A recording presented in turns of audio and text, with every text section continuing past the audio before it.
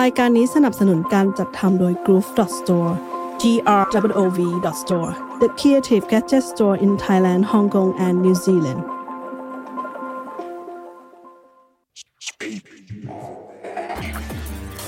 Speak of the Devil นะครับซีซั่น2 EP 14นะครับวันนี้คุณบิ๊กเป็นคนตั้งชื่อนะครับตั้งชื่อหัวข้อของรายการนะครับว่าส่งท้ายปีเก่าต้อนรับปีใหม่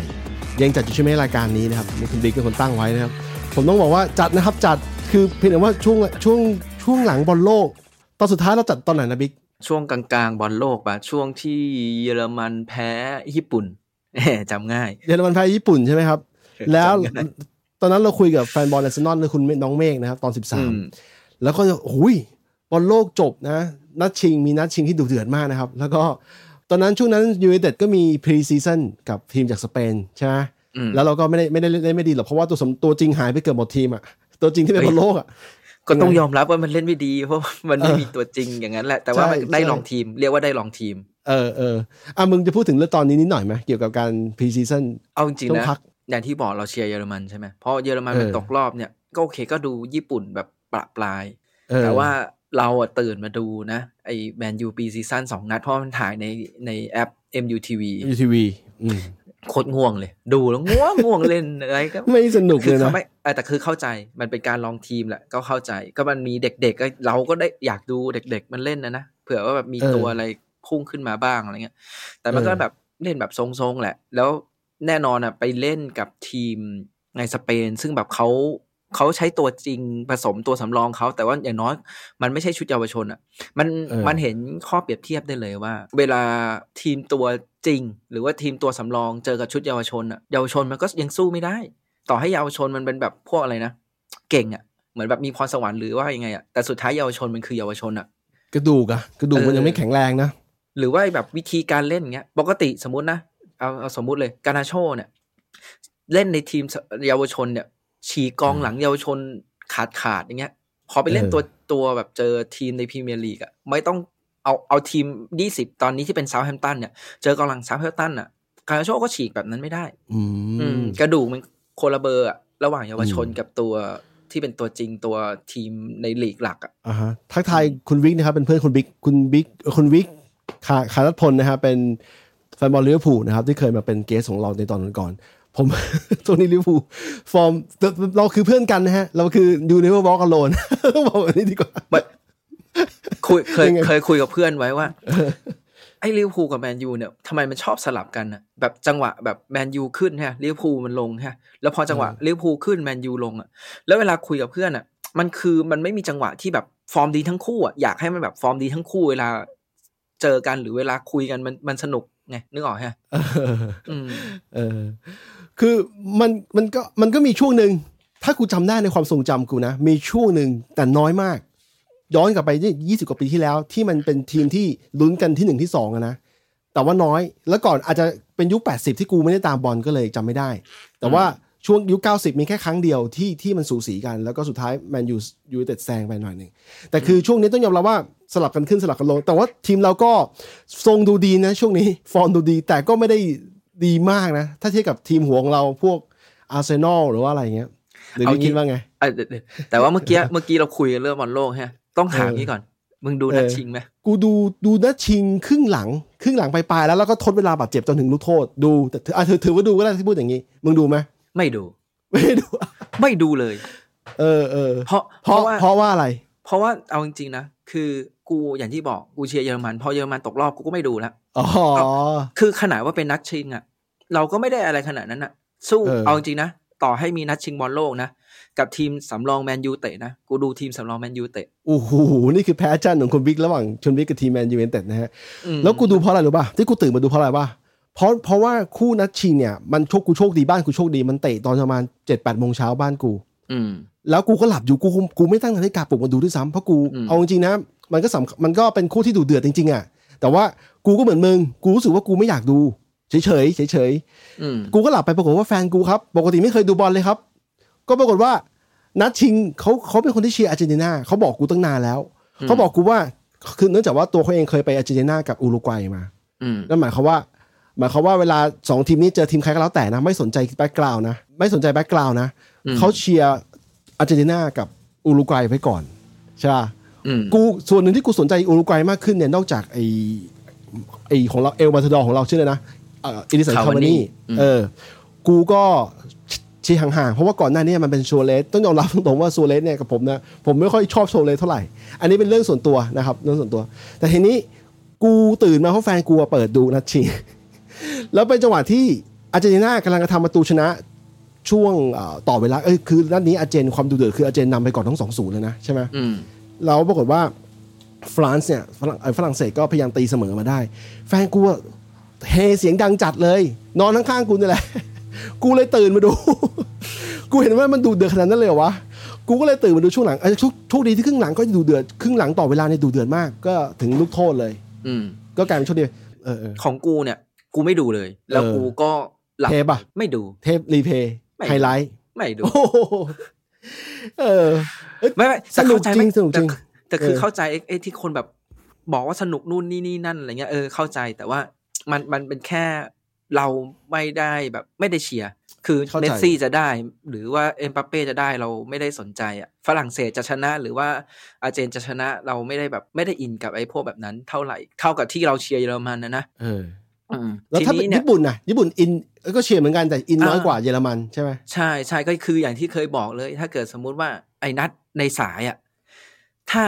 ถามว่าอยากให้เยอรมันเข้าหรือญี่ปุ่นเข้าก็บอกว่าอยากให้เยอรมันเข้าโอ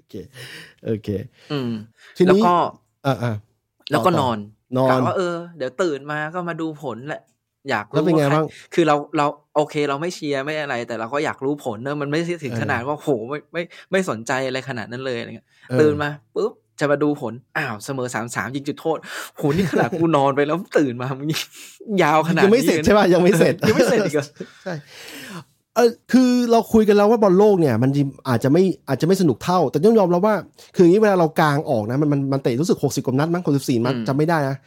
ต้องยอมรับว่าไอ้ที่สนุกจริงๆเนี่ยมีแค่10กว่านัดหรือ20นัดเองนะไม่เกินนี้มึงนึกออกป่ะแต่เวลาเราคุยกันเนี่ยเราจะคุยกันนัดที่มันแบบสุดยอดแต่ว่าถ้ามึงไปดูนัดอื่นๆนัดมันก็จะแบบจืดๆหน่อยเพราะว่าต้องยอมรับว่ามันเล่นกันแทคติกของฟุตบอลทีมชาติอย่างที่เราเคยคุยกันน่ะอย่างตอนนี้บอลพรีเมียร์มันกลับมาเตะใหม่ใช่ป่ะกูนั่งดูนะต่อให้คู่ไม่ใช่คู่ใหญ่นะคู่กลางๆเนี่ยก็เล่นกันสนุกแล้วคือความเพสของการเล่นเนี่ยบอลอังกฤษเนี่ยมันต่างกับบอลโลกอย่างชัดเจนก็เลยเราก็เลยรู้ว่าแต่ทีเนี้ยแต่ถ้าเกิดสำหรับบอลโลกนะถ้าให้สรุปนะก็คือมันสนุกของมันแหละแต่ว่าสิ่งหนึ่งที่อย่าลืมก็คือไอ้ช่วงก่อนบอลโลกไอ้สิ่งที่กาตาร์เขาทำบางทีเนี่ยพอไอ้ตัวบรรยากาศบอลโลกมันทำให้แบบสนุกสนานหรืออะไรเงี้ยแต่ก็อย่าลืมว่าไอ้การที่เขาจะจัดหรือว่าอะไรเงี้ยแม่งก็ต้องเสียแบบเหมือนไอ้พวกแรงงานที่แบบต้องเร่งทำหรืออะไรเงี้ยเสียชีวิตไปหรืออะไรเงี้ยเขาก็ยังไม่ได้อะไรขึ้นมานะแล้วก็ไอ้คนจัดไอ้พวกฟีฟ่าแม่งก็ลอยตัวว่าเฮียบอกว่าบอลสนุกนู่นนี่นั่นโดยที่แบบไม่ได้สนใจเลยว่าไอ้ทีคอร์รัปชันมาหรืออะไรมาหรือแบบมีเหตุการณ์อะไรพวกเนี้ยเหมือนแบบเอากระแสบอลโลกกบไอ้พวกนี้หมดเลยตอนนี้ทุกคนไม่ได้ไปพูดถึงไม่ได้ไปโฟกัสอันนั้นแต่จริงๆคือเนี่ยมันก็มีเรื่องนี้เกิดขึ้นนะใช่มึงจะพยายามจะเห็นว่าในสนามนี่นะมีคนดังไปหมดเลยนะมึงเห็นปะไอ้พวกนั้นเนี่ยเขาไม่ได้ตีตั๋วไปนะครับแต่ได้รับคำเชิญพร้อมกับการบินฟรีเนื่องจากกาตาร์มันเป็นเจ้าของสายการบินกาตาร์แอร์เวย์ที่เป็นเบอร์1ของโลกตอนนี้เนี่ยมันก็เชิญเซเลบริตี้ต่างๆเพื่อไปโชว์ภาพลักษณ์ว่าเนี่ยมีคนมาดูเยอะแยะนึกภาพออกว่าแต่ขณะที่แบบผู้หญิงจะถอดเสื้อต้องยอมรับว่า culture ของแต่ละอันมันต่างกันของยุโรปเนี่ยเขากล้าถอดเชือกเขากล้าโชว์ท่อนบนอะไรอย่างเงี้ยผู้หญิงนะแต่ที่นี่ไปอยู่กาตาร์แล้วมันทำไม่ได้ผิดกฎหมายเขาเลยนะฮะก็เลยกลายเป็นว่ามันมีอะไรบางอย่างที่มันปะทะกันอยู่ระหว่างโลกที่มีความควบคุมเยอะหน่อยกับโลกที่เปิดกว้างมากกว่าแต่สำหรับเราอันนี้นะสำหรับเราอันนี้พอเปิดเหมือนแบบเราถ้าเกิดเราเปิดใจแบบเหมือนไม่ได้ไปคิดอะไรมากคือจริงๆเราต้องยอมรับว่าทุกที่มันมีสิ่งต่างๆที่มันไม่เหมือนกันอ่ะใช่การที่ถ้าเกิดของเขาบอกว่าแบบนี้ไม่ได้เราก็ต้องยอมรับมันไม่ได้เขาบอกว่าห้ามดื่มเบียร์แล้วแบบเราจะมาโวยวายว่าเฮ้ยทำไมมึงแบบไม่ให้ดื่มหรืออะไรเงี้ยบางทีมันก็ต้องยอมรับว่าเขาเป็นแบบนั้นอ่ะทีนี้สุดท้ายมันไปอยู่ที่ว่าแล้วจะจัดเหมือนแบบครั้งหน้าที่ถ้าเกิดจะเลือกจัดยังจะเลือกแบบนี้ไหมเพราะว่าเนี่ยครั้งเนี้ยมันเหมือนไม่เรียกว่าพิสูจน์มันเรียกว่าทำให้ดูแล้วนะว่ามันแบบนี้มันสำหรับบางคนก็บอกว่าเวิร์กเพราะอย่างที่มันมีหลายคนบอกว่าผู้หญิงบอกว่ามันรู้สึกปลอดภัยขึ้นในการที่คอคนมันไม่ดื่มไม่อะไรเงี้ยเขารู้สึกว่ามันเซฟมากขึ้นหรืออะไรเงี้ยก็ว่าไป ก็กูเนื่องจากกูเชียร์ทีมชาติญี่ปุ่นเนี่ยแล้วต้องยอมรับว่าเขาทำได้ดีระดับหนึ่งนะทำให้ดีแบบเกินคาดด้วยไม่ใช่ระดับหนึ่งหรอกทีนี้ผมกับบิ๊กเนี่ยนอกจากวันนี้จะคุยกันเรื่องฟุตบอลเรื่องเกี่ยวกับแมนยูไนเต็ดแล้วเนี่ยเราจะคุยกันเรื่องเกี่ยวกับการ์ตูนฟุตบอลนะฮะที่เป็นแรงหนุนสำคัญนะถือว่าสำคัญสำหรับกูนะแรงหนุนตั้งแต่สมัยยุค80ยุคซือบาสะโอซาร่าซือบาสะไปจนถึงยุคเนี่ยปัจจุบันก็คือล่าสุดผมได้อ่านBluelockตามที่คุณบิ๊กแนะนำนะครับก็ปรากฏว่าก็มีประเด็นบางอย่างที่น่าคุยอยู่ก็เลยจะเอามาคุยกับบิ๊กในตอนนี้นะครับแล้วตอนนี้เรื่องเกี่ยวกับแมนเราจะคุยอะไรก่อนนี้ระหว่างแมนยูกับเรื่องกับการ์ตูนญี่ปุ่นอยากคุยเรื่องไหนเอาแมนยูก่อนแล้วกันแมนยูก่อนนะฮะโอเคหลังจากวันนั้นเรามีนัดบอลที่เตะในบอลถ้วยคาราบาวคัพใช่ป่ะกับเบอร์ลี่แล้วเราก็ไล่มามีใครบ้างนะหลังจากเบอร์ลี่แล้วมีเนี่ยจำไม่ได้ดูเยอะมีวูฟใช่ไหมล่าสุดคือวูฟแฮมป์ตันป่ะล่าสุดคือวูฟแฮมป์ตันไปมีเจอวูฟแล้วก็มีเจอไม่ใช่เดี๋ยวเจอบอลมัดบอลมัดล่าสุดบอลมัดแล้วก็กลับมาที่วูฟแฮมป์ตันแล้วก็ก่อนหน้านั้นก็คือรู้สึกว่าจะเป็นทีมอะไรวะเนี่ยเราดูกันเยอะเดี๋ยวดูแป๊บหนึ่งนะมีเจอบอลมัดเจอวูฟแล้วก็เจอนอตติงแฮมฟอเรสต์ใช่แล้วก็มีเบอร์ลี่ใช่ไหม4 นัดเบอร์ลี่เป็นบอลถ้วยซึ่งจริงๆแล้วจะว่าสำคัญก็ไม่สำคัญมากสำหรับเราแต่ว่าถ้าได้สำคัญหมดทางจิตใจคือถ้าได้คือเนื่องจากว่าที่1ของพรีเมียร์ลีกตอนนี้มันนำแต้มมันห่างไปเยอะมากนะทิ้งเท่ากับว่าถ้าเรายังสามารถเก็บ FA คัพหรือบอลถ้วยอันนึงคาราบาวคัพได้หรือแม้แต่ยูโรป้าคัพได้เนี่ยอย่างใดอย่างหนึ่งเนี่ยมันช่วยฮิลแฟนบอลนะเพราะว่าเราห่างเก็บให้หงสักถ้วยนะคุณบิ๊กบอกนะครับมันก็ต้องแย่งกันหน่อยนะครับเพราะว่านี่เอางี้เลยเพื่อนกูที่คุยกันเปิดฤดูกาลมาเลยนะแม่งบอกกูมึงปีนี้ลิเวอร์พูลกูลุ้น4 แชมป์อีกแล้วเว้ยนี่บอกได้กองหน้ามาใหม่ด้วยตอนนี้มันบอกกูว่านะลุ้นที่4ยังเหนื่อยเลยตอนเนี้ยแต่ถ้านอกจากนั้นเรื่องนั้นน่ะไอ้เรื่อง UCL ลิเวอร์พูลก็ยังอยู่ในเพจอยู่นะยังอยู่ในเลนอยู่นะอยู่ในลาอยู่นะไม่ได้นั่นนะครับคือจริงๆแล้วมันก็ถ้าเรียกว่าเป็นบอลถ้วยเนาะบอลถ้วยมันขอแค่ว่ายังอยู่ในการแข่งขันน่ะมันมีโอกาสที่แบบมันมีโอกาสที่แบบจะชนะไปเรื่อยๆพอได้มันไม่ใช่แบบ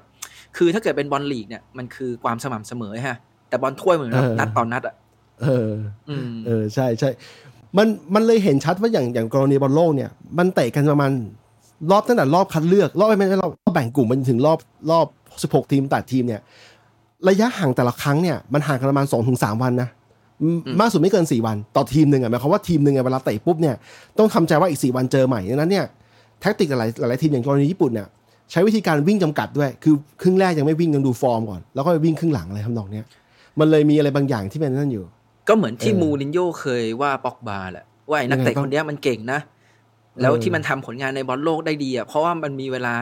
แบบเตะบอลโลกเนี่ยอยู่ใน1 เดือนมันสามารถแบบโฟกัสในระยะสั้นๆได้ไม่ฟอกแวกแต่พอมันมาอยู่ในลีกเนี่ยมันเดี๋ยวก็ฟอร์มขึ้นลงอะไรเงี้ยใช่มันก็เป็นในลักษณะแบบนั้นทีนี้ในบรรดาเกมที่ยูเตะทั้งหมดเนี่ยมึงประทับใจแมตช์ไหนสุดคือสำหรับแฟนบอลน่ะแฮปปี้นะครับเพราะว่า4 นัดที่ผ่านมานั้นน่ะชนะหมดเลยนะถือว่าเป็นแต้มเต็มขอนัดล่าสุดเลยเจอบอลสมาร์ท 3-0 ขอเอานัดล่าสุดเลยแต่ว่าจริงๆเพราะอะไรแต่นัดล่าสุดก็ไม่ได้คือสำหรับเราอ่ะไอ้ 3-0 น่ะเวลาคนอย่างที่เราบอกเนอะเวลาเราดูสกอร์ 3-0 น่ะเรารู้สึกว่าโอ้แสดงว่าเล่นดีนู่นนี่นั่นนะแต่เรารู้สึกว่ามันก็โอเคแต่ว่าถ้าเกิดไปดูจริงๆอ่ะมันยังไม่ได้ไหลลื่นอะไรขนาดนั้นมันจะแบบการประสานงานหรืออะไรเงี้ยมันยังสะดุดนู่นนี่นั่นอยู่แต่ว่าผลสกอร์มันทำให้เรารู้สึกว่ามันน่าจะแบบเราบุกได้เยอะหรืออะไรเงี้ยก็ต้องยอมรับนะทั้ง3ทีมนั่นแหละฟอเรสต์เบอร์ลี่ฟอเรสต์บอลสมาร์ทหรือแม้แต่วูฟเนี่ยเขาไม่ได้อยู่ในฟอร์มที่ดีกันด้วยคู่แข่งเราตอนนั้นน่ะทั้ง4ทีมเนี่ยมีที่กูเห็นนะมีวูฟที่ค่อนข้างบือหวาแต่บือหวาไม่ครบองค์คือจ่ายขาดเกินเหมือนกันวูฟเนี่ยมันก็เลยทำให้เขาโจมตีเราไม่ได้อย่างที่คิดแต่ขนาดนั้นแล้วอ่ะทุกทีมมีโอกาสยิงเราหมดเลยนะแล้วเราได้หลงพี่เดย์นี่แหละคอยช่วยเซฟทุกลูกเลยซึ่งมันเป็นแบบนี้ตลอดเลยเว้ยอย่างที่เคยบอกนะว่ากูอ่ะชอบบอกว่าเอ้ยถ้าแมนยูจะไปต่อเนี่ยมันต้องเปลี่ยนโกนะแต่ DER ก็จะชอบทำอย่างเงี้ยคือมึงจะเซฟจนแบบกูเปลี่ยนมึงไม่ได้อ่ะ มันสำคัญตรงนี้ด้วยนะเพื่อนช่วงนี้เป็นช่วงต่อสัญญาช่วงนี้เป็นช่วงที่ว่าแมนยูไนเต็ดจะต่อสัญญายื่นสัญญาตัวใหม่ให้กับ DKR หรือเปล่าเพราะว่าจะหมดสัญญาแล้วก็ DKR เนี่ยคือแมนยูยื่นสัญญาใหม่ให้ DKR แน่นอนอันนี้นะยื่นสัญญาใหม่ให้ DKR แน่นอนแต่ว่าเป็นการยื่นสัญญาแบบที่ลดค่าเหนื่อยคือหลายคนบอกว่าทำไมแมนยูถึงแบบไม่ใช้เพราะว่าแมนยูเวลาเซ็นใครเนี่ยมันจะชอบมีสมมุตินะ5+1 6+1 4+1ก็คือแมนยูสามารถทิกเกอร์ตัว+1ของสัญญาเนี่ยได้เลยอย่างเช่นสมมุติว่าเนี่ย DKR จะหมดสัญญาปีนี้ใช่ไหมแมนยูสามารถทิกเกอร์สัญญาว่าให้สัญญาบวกไปอีก1ปีได้เลยทันทีอะไรเงี้ยซึ่งทำไมแมนยูไม่ใช้เพราะว่าถ้าเกิดแมนยูทิกเกอร์นั้นปุ๊บค่าเหนื่อย DKR เท่าเดิมใช่ใช่ถูกแต่คือสิ่งที่แมนยูอยากได้คืออยากให้ DKR ลดค่าเหนื่อยซึ่งจริงๆ DKR ก็มีออกมาให้สัมภาษณ์ประมาณว่าเขาพร้อมลดค่าเหนื่อยแล้วเขาก็จริงๆเขาอยากแขวนถุงมือที่แมนยูนี่แหละแล้วบิ๊กอธิบายได้ไหมทำไมตอนนั้นเราให้สัญญาเขาอย่างหรูอ่ะสัญญาให้กับเฮ้ยมันต้องให้ถ้าเกิดพูดจริงๆมันต้องให้คนที่เป็นผู้รักษาประตูแต่ได้นักเตะยอดเยี่ยมของทีม4 ปีติดแต่มึงไม่ให้ได้ไงวะ ใช่ใช่แล้วส่วนหนึ่งก็ต้องการแบบเป็นการให้ซื้อใจเขาแล้วก็ล้างเขาไว้ให้อยู่ต่อแล้วก็เป็นกำแพงให้ทีมอื่นมาซื้อเอาตัวไปยากขึ้นใช่ไหมเพราะว่าสำหรับเขาสำคัญในตอนนั้นแล้วก็มีช่วงฟอร์มตกแบบตกเละเทะเลยนะแบบเซฟไม่ค่อยได้เซฟจุดโทษก็ไม่ได้อะไรเงี้ยก็กลายว่าตอนนี้กลับมาโอ้โหกลับไปเซฟแหลกเลยเซฟจนแบบตกใจเลยนะหลายลูกคิดว่าโดนเหมือนกันแต่ไม่โดนทีมอื่นยิงท้ออ่ะต้องบอกงี้จริงๆเดย์เป็นคนที่เซฟดีอย่างนี้อยู่แล้วยิ่งพอช่วงนี้ได้กองหลังที่มั่นใจแล้วก็ได้กองกลางตัวรับที่แบบมาคอยปัดกวาดให้อีกมันเลยยิ่งทำให้กลายเป็นว่าโหมันดูเหมือนเดย์เหนียวขึ้นแต่จริงๆไม่เดย์เหนียวเท่าเดิมนั่นแหละเดย์เหนียวอย่างนี้อยู่แล้วเพียงว่าก่อนหน้านี้ที่มันโดนยิงบ่อยๆเพราะหลังมันกันมาไม่ได้มาแต่ละลูกบางทีโหจะให้ไปเซฟยังไงอะไรเงี้ยอันนี้คำถามของคุณวิกนะครับว่าถ้าหมดนัดเดย์แล้วพี่มองว่าใครมาแทนได้ครับเรื่องใหญ่นะเรื่องการเปลี่ยนโกเรื่องใหญ่เอาจริงนะไม่คือขนาดที่เราเป็นคนบอกว่าต้องเปลี่ยนโกเรายังหาคนมาแทนไม่ได้เหมือนกันไอ้ที่ตอนนั้นเขามีโกชื่ออะไรคอสตาอะไรสักอย่างที่เป็นโกทีมชาติโปรตุเกสเราก็ไปดูในบอลโลกเราก็รู้สึกโอ้โหคือมึงจะเล่นเท้าดีขนาดไหนแต่ถ้าเกิดมึงสกิลการเซฟประตูยังไม่ดีขนาดนั้นยังลนอย่างนี้ก็ไม่ได้อย่าลืมนะมาอยู่ยูไนเต็ดนะสิ่งหนึ่งที่มันเกิดขึ้นกับนักเตะที่ย้ายมาอยู่ทีมใหญ่คือความกดดันใช่พลาดไม่ได้พลาดแล้วโดนด่ามึงจำได้ป่ะเดย์มาช่วงแรกโอ้โหไม่ไหวเลยกว่าเดย์มันจะลงตัวกว่าเดย์มันจะได้อายุยังนั้นยังหนุ่มอยู่เลยวัยรุ่นอยู่เลยมั้ง19-20อย่างเงี้ยใช่ไหมที่มาข้อดีของการเล่นเป็นโกลคีปเปอร์อย่างหนึ่งคืออายุการเล่นยืนยาวกับกองหน้าเยอะนะครับถ้าเทียบกับ40ก็ยังได้อยู่นะก็ดังนั้นหมายความว่า DKR เนี่ยเล่นอีก7 ปียังได้นะถ้าไม่หลุดฟอร์มหรือถ้าไม่สมาธิอะไรไม่หลุด40ยังได้นะเอาจะว่าไปมันต่างกับกรณีสมัยก่อนที่เขามองเรื่องว่าชไมเคิลสมัยตอนเรามีชไมเคิลเนี่ยชไมเคิลก็อยากออกพอดีอะไรอย่างเงี้ยแต่ว่า DKR ถ้าเขาบอกว่าเขาอยากรีไทร์ที่นี่แล้วเขาร่างกายเขาดูแลร่างกายดีแล้วเขาจะฟอร์มคงเส้นคงวาในการเซฟประตูได้เนี่ย40กวบได้ยังได้อยู่ประมาณนั้นก็หลายปีเพิ่นนักเตะชุดนี้หลายคนต้องไปก่อนเขารู้แล้วถ้าหมดนะเด็กให้ใครแทนเนี่ยอยากได้อาริโซแล้วนะอยากได้อาริโซคนตีนนะพี่คนตีนนะครับคนตีนเพื่อนนะครับทีนี้ไอ้อาริโซเท่าไหร่นะอายุมาเท่าไหร่28 29ไม่ได้จะไม่ได้มีอีกตัวนึงกูโคตรจริงๆแล้วกูก็อารมณ์แบบเขาเรียกคอมเมนต์อยู่นะคือกึ่งชอบกึ่งไม่ชอบนะครับคือนั่นของวิลล่าเนี่ยมาร์ติเนสไม่ชอบเลยกูไม่ชอบเลยกวนตีนตัวนี้กวนตีนนะครับกวนตีนแต่เซตจุดโทษแบบถ้าในสายตากูนะตัวนี้เนี่ยนะเบอร์1เซตจุดโทษตอนนี้แล้วคือมันสามารถใช้จิตวิทยากระตุ้นคู่แข่งให้แบบหมดความมั่นใจไปจนถึงการมองคนมองสายตามองที่การวางเท้าถ้าไม่ใช่แก็บกองหน้าเกรด A อย่างพวกเอ็มบัปเป้จริงๆคนธรรมดาแม่งมองขาดตลอดนะพุ่งถูกทางตลอดนะรู้สึกว่าไอ้ตัวนี้เนี่ยไม่เอาใช่ไหมไม่เอากูแค่รู้สึกว่ากูแค่ประทับใจในฟอร์มการเล่นแต่ว่าไอ้เรื่องบุคลิกส่วนตัวเนี่ยไม่ชอบนะกวนตีนนะครับ ไม่ชอบมันไม่ใช่กวนตีนคือคนกวนตีนกับคนที่แบบดูแบบไม่มีมารยาทเป็นคนละแบบมันน่าจะเจอทีมเราแล้วตอนนั้นเนี่ยประมาณนี้นะครับคุณวิกบอกว่าไม่ชอบไม่รักก็เกลียดไปเลยนะครับ2 อย่างนะครับก็เนี่ยเห็นว่าอูไนก็ไม่โอเคอ่ะใช่ไหมเรื่องไหนอูไนก็ไม่โอเคกับไอ้พฤติกรรมแบบพวกแบบเนี้ยแล้วก็เห็นเขาบอกว่าอะไรนะมีคุยเพื่อปรับหรือว่าอะไรเงี้ยแต่ว่าสุดท้ายก็ไม่ปรับหรืออะไรเงี้ยเนี่ยขนาดว่ากับเดี๋ยวต้องดูนัดหน้าเดี๋ยวก่อนนัดที่ผ่านมาวิลล่าใครโกลงตัวนี้ลงแสดงว่าอาจจะมีการคุยกันแล้วหรือว่าอะไรหรือเปล่าอันนี้ไม่รู้แต่คืออูไนแบบไม่โอเคกับพฤติกรรมไงเห็นว่าอยากจะขายใช่ไหมล่าสุดดูฟอร์มอูไนก็ใช้ได้นะก็ตบโอ้โหอูไนแม่งไม่ธรรมดาจริงๆฟอร์มใช้ได้วิลล่าตอนนี้ไม่เอาจริงตอนนี้นะพี่เมียมันเอาโค้ดมาแต่ละคนดูดิสุดลองเทียบนะวูฟใช่ไหมวูฟเนี่ยอย่าลืมนะโรเบโตคีมันเคยเป็นโค้ดไอ้นี่ด้วยนี่โค้ดสเปนใช่ไหมใช่ถูกสเปนแล้วก็เป็นโค้ดมาดริดด้วยอะไรเงี้ยก็วันที่มันเจอดีกีมันก็ไม่ธรรมดาแหละวันที่มันเจอเราเนี่ยมันเล่นใช้ได้นะมันส่งบอลไปถึงข้างหน้าแล้วกองหน้าไอ้เบอร์10ชื่ออะไรนะโพเทนต์ใช่โพเทนต์โพเทนต์อะไรก็เล่นงานระดับนึงแต่ว่าทีมเขาต้องยอมรับว่าความเฉียบขาดมันยังไม่พอแล้วมันยังไม่ดีพอเราดีกว่าเขาก็เลยกลายเป็นว่าเป็นอย่างนั้นไปคุณวิบอกเดี๋ยวเสาร์นี้เจอวูฟนะครับอย่าชมเยอะนะครับแล้วเดี๋ยวก่อนนะวันนั้นเหรอแต่วูฟเอาจริงมันซวยมันซื้อกองหน้ามาแล้วกองหน้ามันก็เจ็บนู่นนี่นั่นอีกแล้วดิโก้คาซ่ามันก็ยังไม่โอเคใช่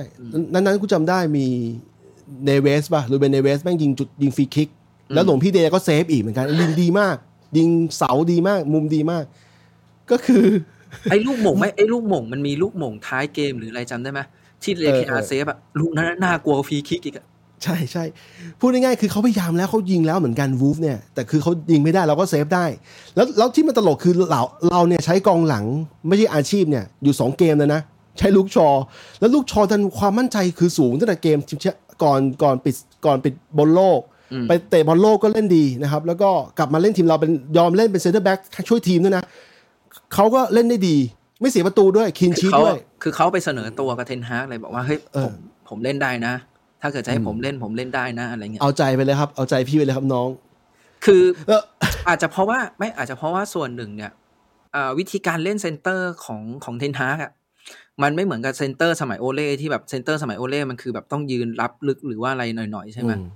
มีโอกาสโดนลูกหม่งหรือลูกอะไรเงี้ยเยอะแต่ว่าอันเนี้ยมันคือแบบเซนเตอร์แบบเซตเกมซึ่งลูกชอมันก็พอเซตเกมขึ้นมาให้ได้ใช่มีเรื่องลูกชอเนี่ยที่กูเคยบอกอย่างนึงว่าคนไทยเนี่ยตามพวกโซเชียลมันเรียกกันว่าอีเบิ้มนะหรือเจเบิ้มผมต้องบอกว่าอย่าเรียกเขาอย่างนั้นนะฮะมันทรมานใจผมคือมันดูแบบโอ้โหคือทรงเขาอาจจะดูป้อมๆหน่อยก้นเขาจะดูเบิ่มๆหน่อยแต่ว่าได้เรียกเขาอย่างนั้นคือเขาก็มันแมนนะฮะคือแบบเรียกเขาอย่างนั้นมันดูแบบแล้วสิ่งหนึ่งที่เกมล่าสุดมันปรากฏขึ้นมาคือหลายคนเลยนะแฟนแมนยูหลายคนไม่คิดว่าจะเห็นก็คือ4กองหลังตัวหลักของชุดโอเล่ได้กลับมาเล่นด้วยกันที่เป็นวันวิสาก้าเป็นชอเป็นดินเดเลฟแล้วก็เป็นแม็กควายเล่นดีด้วยเล่นดีหมดเลยด้วยแม็กควายเนี่ยกูว่าแม่งทำบุญแล้วต้องทำบุญอีกคือทั้งเกมนะเอาจริงๆนะมันเล่นโอเคนะเว้ยมันเล่นแบบไม่ได้แย่แต่มันก็เล่นอาจจะไม่ได้ดีมากอะไรเงี้ยถ้าไปเทียบกับวารานกับมาร์ติเนสนะแต่มันมีอยู่ลูกหนึ่งเว้ยลูกที่มันจะเคลียร์ออกข้างแล้วมันเตะแล้วอยู่ดีแบบโค้งออกหลังแบบมึงยังอุตส่าห์จะสร้างคอนเทนต์อีกแฟนบอลโหนิดหน่อยแต่ไม่เป็นไรแต่เขาเพลินเขาแก้ตัวแล้วทีมก็ไม่ได้เสียประตูด้วย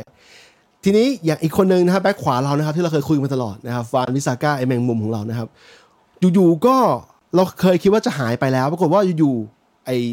ดาโลมันเจ็บนะฮะเราได้โอกาสเล่นต่อเนื่อง 2-3 นัดติดๆกันนะฮะเป็นไงบ้างบิ๊กตัวนี้ดีหมายถึงว่า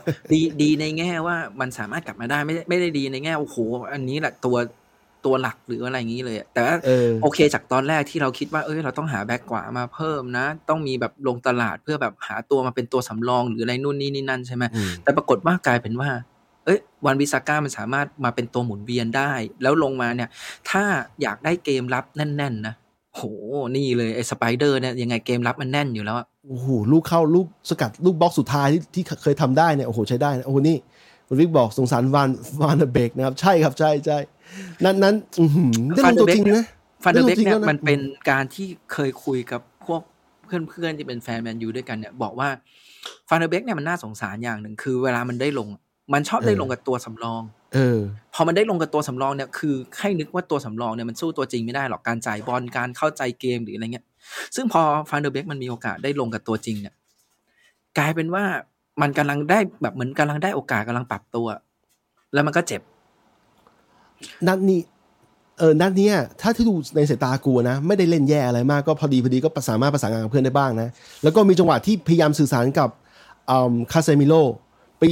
ยิ่งชี้มือเหมือนกองหน้าเลยครับแล้ววิ่งเข้าไปรับบอลคาเซมิโลตาไวมากเห็นฟานเดอร์เบกวิ่งปุ๊บแม่งส่งให้เลยปกติฟานเดอร์เบกทำอย่างนี้หลายรอบแล้วแต่เพื่อนร่วมทีมคนอื่นเนี่ยไม่เคยส่งให้เขาอย่างนั้นแต่ปรากฏว่าคาเซมิโลส่งให้อย่างแม่นเลยบอลแม่งไม่ถึงตัวเขาด้วยนะแต่เขาทำอะไรไม่ได้แต่ว่าจะเห็นว่าคาเซมิโลการออกบอลกองออกบอลเนี่ยแม่งเพลย์เมเกอร์นะนอกจากเกมรับที่มันแน่นแล้วเนี่ยถ้ามาถึงตอนนี้เลยนะถ้ามาถึงตอนนี้เลยนะดีลที่ดีที่สุดในตลาดที่ผ่านมาเนี่ยคือคาเซมิโร่เลยนะแบบโหคุมทุกปอนด์ขาดไม่ได้ถึงขั้นที่ว่าเทนฮากเนี่ยพยายามจะโรเตทหรือโรเตชันนักเตะเนี่ยคาเซมิโร่ยืนกลางนะครับยืนพื้นไม่ให้ออกนะครับเพื่อให้เขาเล่นเต็มเกมแล้วก็ไม่เจ็บด้วยแล้วไอ้คลาสบอลเนี่ยเราจะเห็นหลายๆครั้งเนี่ยมันอย่างงี้ฟานเดอร์เบกเนี่ยอาจจะอายุ23-24ไม่ค่อยเยอะเท่าไหร่นะแต่มึงจะเห็นเลยว่านักเตะที่คลาสสูงๆอย่างคาเซมิโร่เนี่ยไม่ต้องปรับตัวอะไรมากลงมาเล่นได้เลยมันเป็นแบบนั้นแหละคือต้องยอมรับว่าคนที่มันเกรดแบบเกรด S class อ่ะมันลงมาเล่นได้เลยอ่ะคือมันเอาตัวรอดได้เลยต่อให้เพื่อนไม่ส่งหรือว่าความเข้าใจเกมอะไรอย่างเงี้ยไม่เป็นไรเดี๋ยวกูจูนเอาอะไรอย่างเงี้ยแล้วคือเพื่อนน่ะเคยบอกอยู่แล้วเพื่อนที่แบบเชียร์พวกบอลสเปนอ่ะเคยบอกว่าคาเซมิโร่เนี่ยเป็นคนได้ใบเหลืองใบแดงน้อยเพราะว่ามันฉลาดมันหมายถึงว่ามันเวลามันเข้าบอลอ่ะอย่างเช่นเวลาคนเข้าบอลอ่ะมันจะชอบบางทีมันจะเผลอเอาตีนขึ้นมาอย่างนี้ใช่ไหมซึ่งพอปุ่มสตาร์ทเปิดปุ๊บมันจะฟาวล์แล้วแบบโดนใบฮะโดนแน่นอนไปดูคาเซเข้าอ่ะคาเซส่วนใหญ่เข้าอ่ะสตาร์ทไม่ค่อยเปิดใช่แล้วเวลาจะฟาวล์ที่แบบจะเอาฟาวล์ตั้งแต่จริงๆแล้วเขามีวิธีการบางอย่างที่ทำให้กรรมการรู้สึกว่ามันไม่รุนแรงแล้วก็ไม่ให้ใบคือดึงใบยากมากสำหรับกูเลยรู้ว่าอ๋อนี่แม่งคลาสแม่งสูงจริงคือคนอื่นอย่างเฟสอย่างไรเวลาฟาวล์เนี่ยเอาเหลืองก็คือเรารู้ว่าเนี่ยเหลืองแน่นอนแต่ว่าคาเซฟาวล์เนี่ยโอ้โหมึงจะรู้ว่าเฮ้ยอาจจะไม่โดนใบเหลืองว่ะซึ่งก็ไม่โดนจริงๆแล้วไอ้พวกเนี้ยทำให้โค้ชฝั่งตรงข้ามหรือทีมฝั่งตรงข้ามหัวเสียด้วยนะเพราะว่ามันรู้สึกว่าไอ้เหี้ยมันไม่แฟร์เขาหรือเปล่าแต่ถ้ามึงไปดูจริงๆแล้วมันรู้สึกว่าเป็นการฟาวล์ที่ฉลาดมากบางทีเอาไหล่ชนนิดเดียวไม่ได้เยอะแต่เขาล้มแล้วจริงเทียบไม่ง่ายเลยเทียบกับแม็กโทเลยแม็กโทเวลาตัดเกมอ่ะคือตัดเกมแล้วจะโดนใบเหลืองใช่แต่ว่าคาเซมิโร่เนี่ยเวลาตัดเกมคือตัดฟาวล์จบอะไรเงี้ยมันชัดเลยนะว่าคลาสบอลที่มันสะสม10 ปีที่เรอัลมาดริดแม่งขนาดไหนเลเวลไหนกราบมากเลยได้มาเนี่ยโหแมนยูไม่พอแมนยูไม่มีกลางรับดีๆอย่างนี้มาแบบโคตรนานแล้วเวลาเทนฮาก2คนมาพร้อมกันนั่นคืออีริกเซนกับบูโน่ซึ่งต้อง3คนเนี่ยอายุใกล้ๆกันนะ28 29 30โอ้โหแต่ละคนประสบการณ์การเล่นบอลอาชีพแม่งสูงมากในเลเวลเนี้ยแต่ข้อเสียคือยังไงไม่แต่ข้อเสียคือตอนนี้ที่เราจะบอกกันนะคือยังไงนะกองกลางแมนยูตอนเนี้ยมันอายุการใช้งานมันสั้นใช่ถูกเราคุยกันแล้วคือมันได้จุดพีคของพวกเขาคือพีคที่นี่คือร่างกายอาจจะไม่เฟสเท่า25แต่ประสบการณ์แล้วการมองภาพรวมต่างๆแม่งเก่ามากทั้ง3ตัวเนี่ยดังนั้นน่ะไม่ต้องแปลกใจเลยว่าทำไมเป้าหมายของเทนฮากแม่งยังเป็นเดยองอยู่ใช่คือถูกเขาจะเอาเดยองเนี่ยมาแทนตำแหน่งตรงอีลิกเซนนี่แหละแล้วกูอยากรู้ว่าเขาไม่โทรหากันเหรอวะ จะได้เคลียร์กันทีว่าจะมาไหมเดยองเนี่ยเห็นป่ะตอบคำถามวิกได้เลยว่าเนี่ยชุดนี้จะเกิดปัญหาเนี่ยเขามองใครอยู่นี่ไงเดยองนี่แหละใช่ก็หวังไว้นะครับหรือตัวแล้วจริงๆแล้วเนี่ยถ้าได้เดยองมาเนี่ยถามว่าใครจะไปยืนตรงตำแหน่งแทนบรูโน่เนี่ยก็คือฟันเดอร์เบกนี่แหละถ้าเขากลับมาได้นะก็หวังว่านะแต่ว่าต้องลองดูว่ะไม่รู้ว่าจบฤดูกาลนี้จะโดนขายหรือเปล่า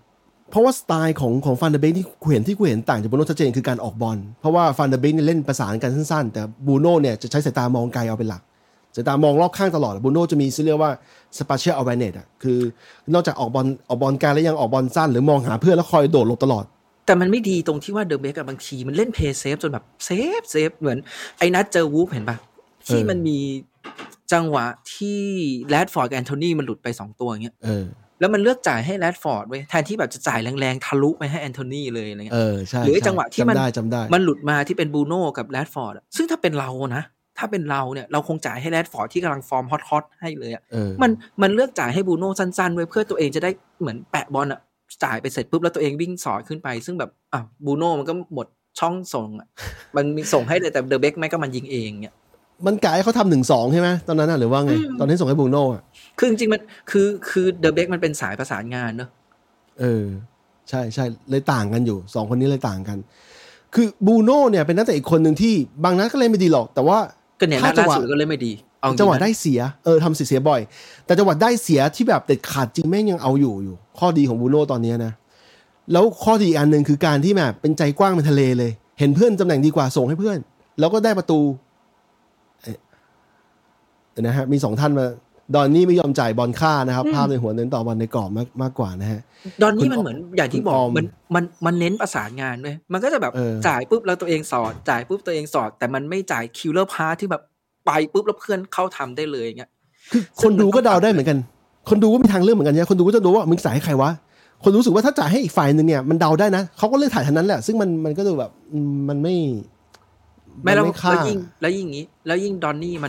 มันเลี้ยงบอลไม่ได้หมายถึงว่ามันไม่ค่อยมีแบบจังหวะที่เลี้ยงบอลหลบเนอะมันจะใช้เน้นจ่ายแล้ววิ่งจ่ายแล้ววิ่งจ่ายแล้ววิ่งมึงเป็นกองหลังอ่ะมึงจะเดาง่ายมากเลยว่าเจอไอ้นี่นะไม่ต้องกลัวว่ามันจะเลี้ยงหลบคิดแค่ว่ามันจะจ่ายไปทางไหนใช่อะไรเงี้ยใช่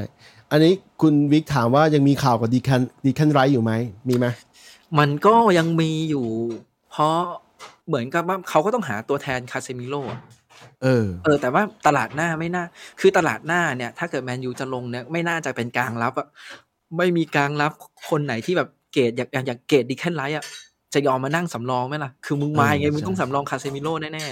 ๆดังนั้นสิ่งที่แมนยูต้องทำอ่ะต้องทำคล้ายๆมาดริดเอาไว้รุ่นใช่ไปหาดาวรุ่งมาดาวรุ่งที่มี potential เนี่ยแล้วมานั่งเป็นสำรองก่อนแล้วค่อยๆผ่องถ่ายอ่ะมาดริดตอนนั้นได้คาวาวิงก้าใช่ไหมก็เลยถ่ายคาเซมิโร่มาให้เราคือเขาคงผมคุยกับบิ๊กนอกรอบแล้วว่าจริงๆแล้วมาดริดก็รู้แหละว่าเสียตัวสำคัญไปเหมือนกันแต่ว่าเนื่องจากว่าคาเซมิโร่ก็อยากหาความท้าทายใหม่เพราะว่าเขาเบื่อแล้วเขาเล่นมาดริด10 ปีแล้ว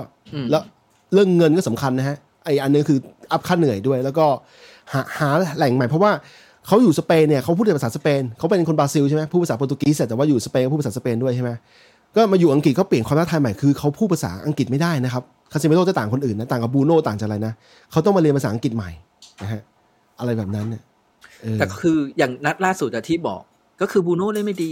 เนี่ยคือเราเป็นแฟนคลับบรูโน่เงี้ยเราดูเราก็รู้ว่าบรูโน่เล่นไม่ดีแล้วในขณะที่เราหงุดหงิดบรูโน่ลองไปดูในสนามดิบรูโน่มันยังหงุดหงิดตัวเองเลยแต่บอสไม่เปลี่ยนออกเลยนะ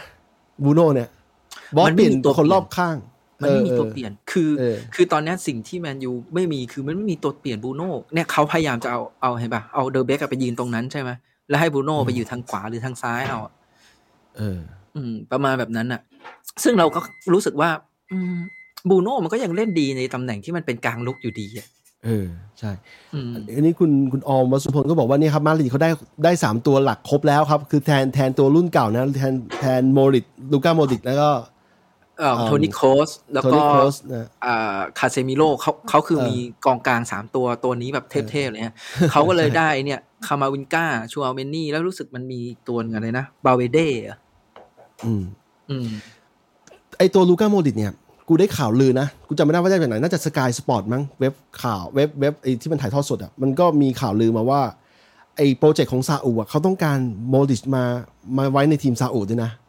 คือเขาต้องการเก็บตัวเก่าๆมาเลยแต่ตัวเทพๆอ่ะอย่างนอกจาก ACR ของเราไปแล้วเนี่ยก็ยังลูก้าโมริตแล้วก็อีกตัวนึงคือกองหลังไอจะจำชื่อไม่ได้ละที่เก่าๆหน่อยลามอสนะฮะอยู่ในแผนเขาแล้วเขารู้สึกว่าแผนของซาอุโปรเจกต์เขาเนี่ยเขาจะพยายามฟอก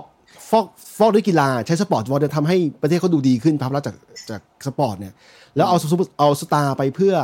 โปรโมทความเป็นเจ้าภาพบอลโลกด้วยนะคือเขาเล็งเหมือนกันจะทำเหมือนแค่กาตาร์นี่แหละ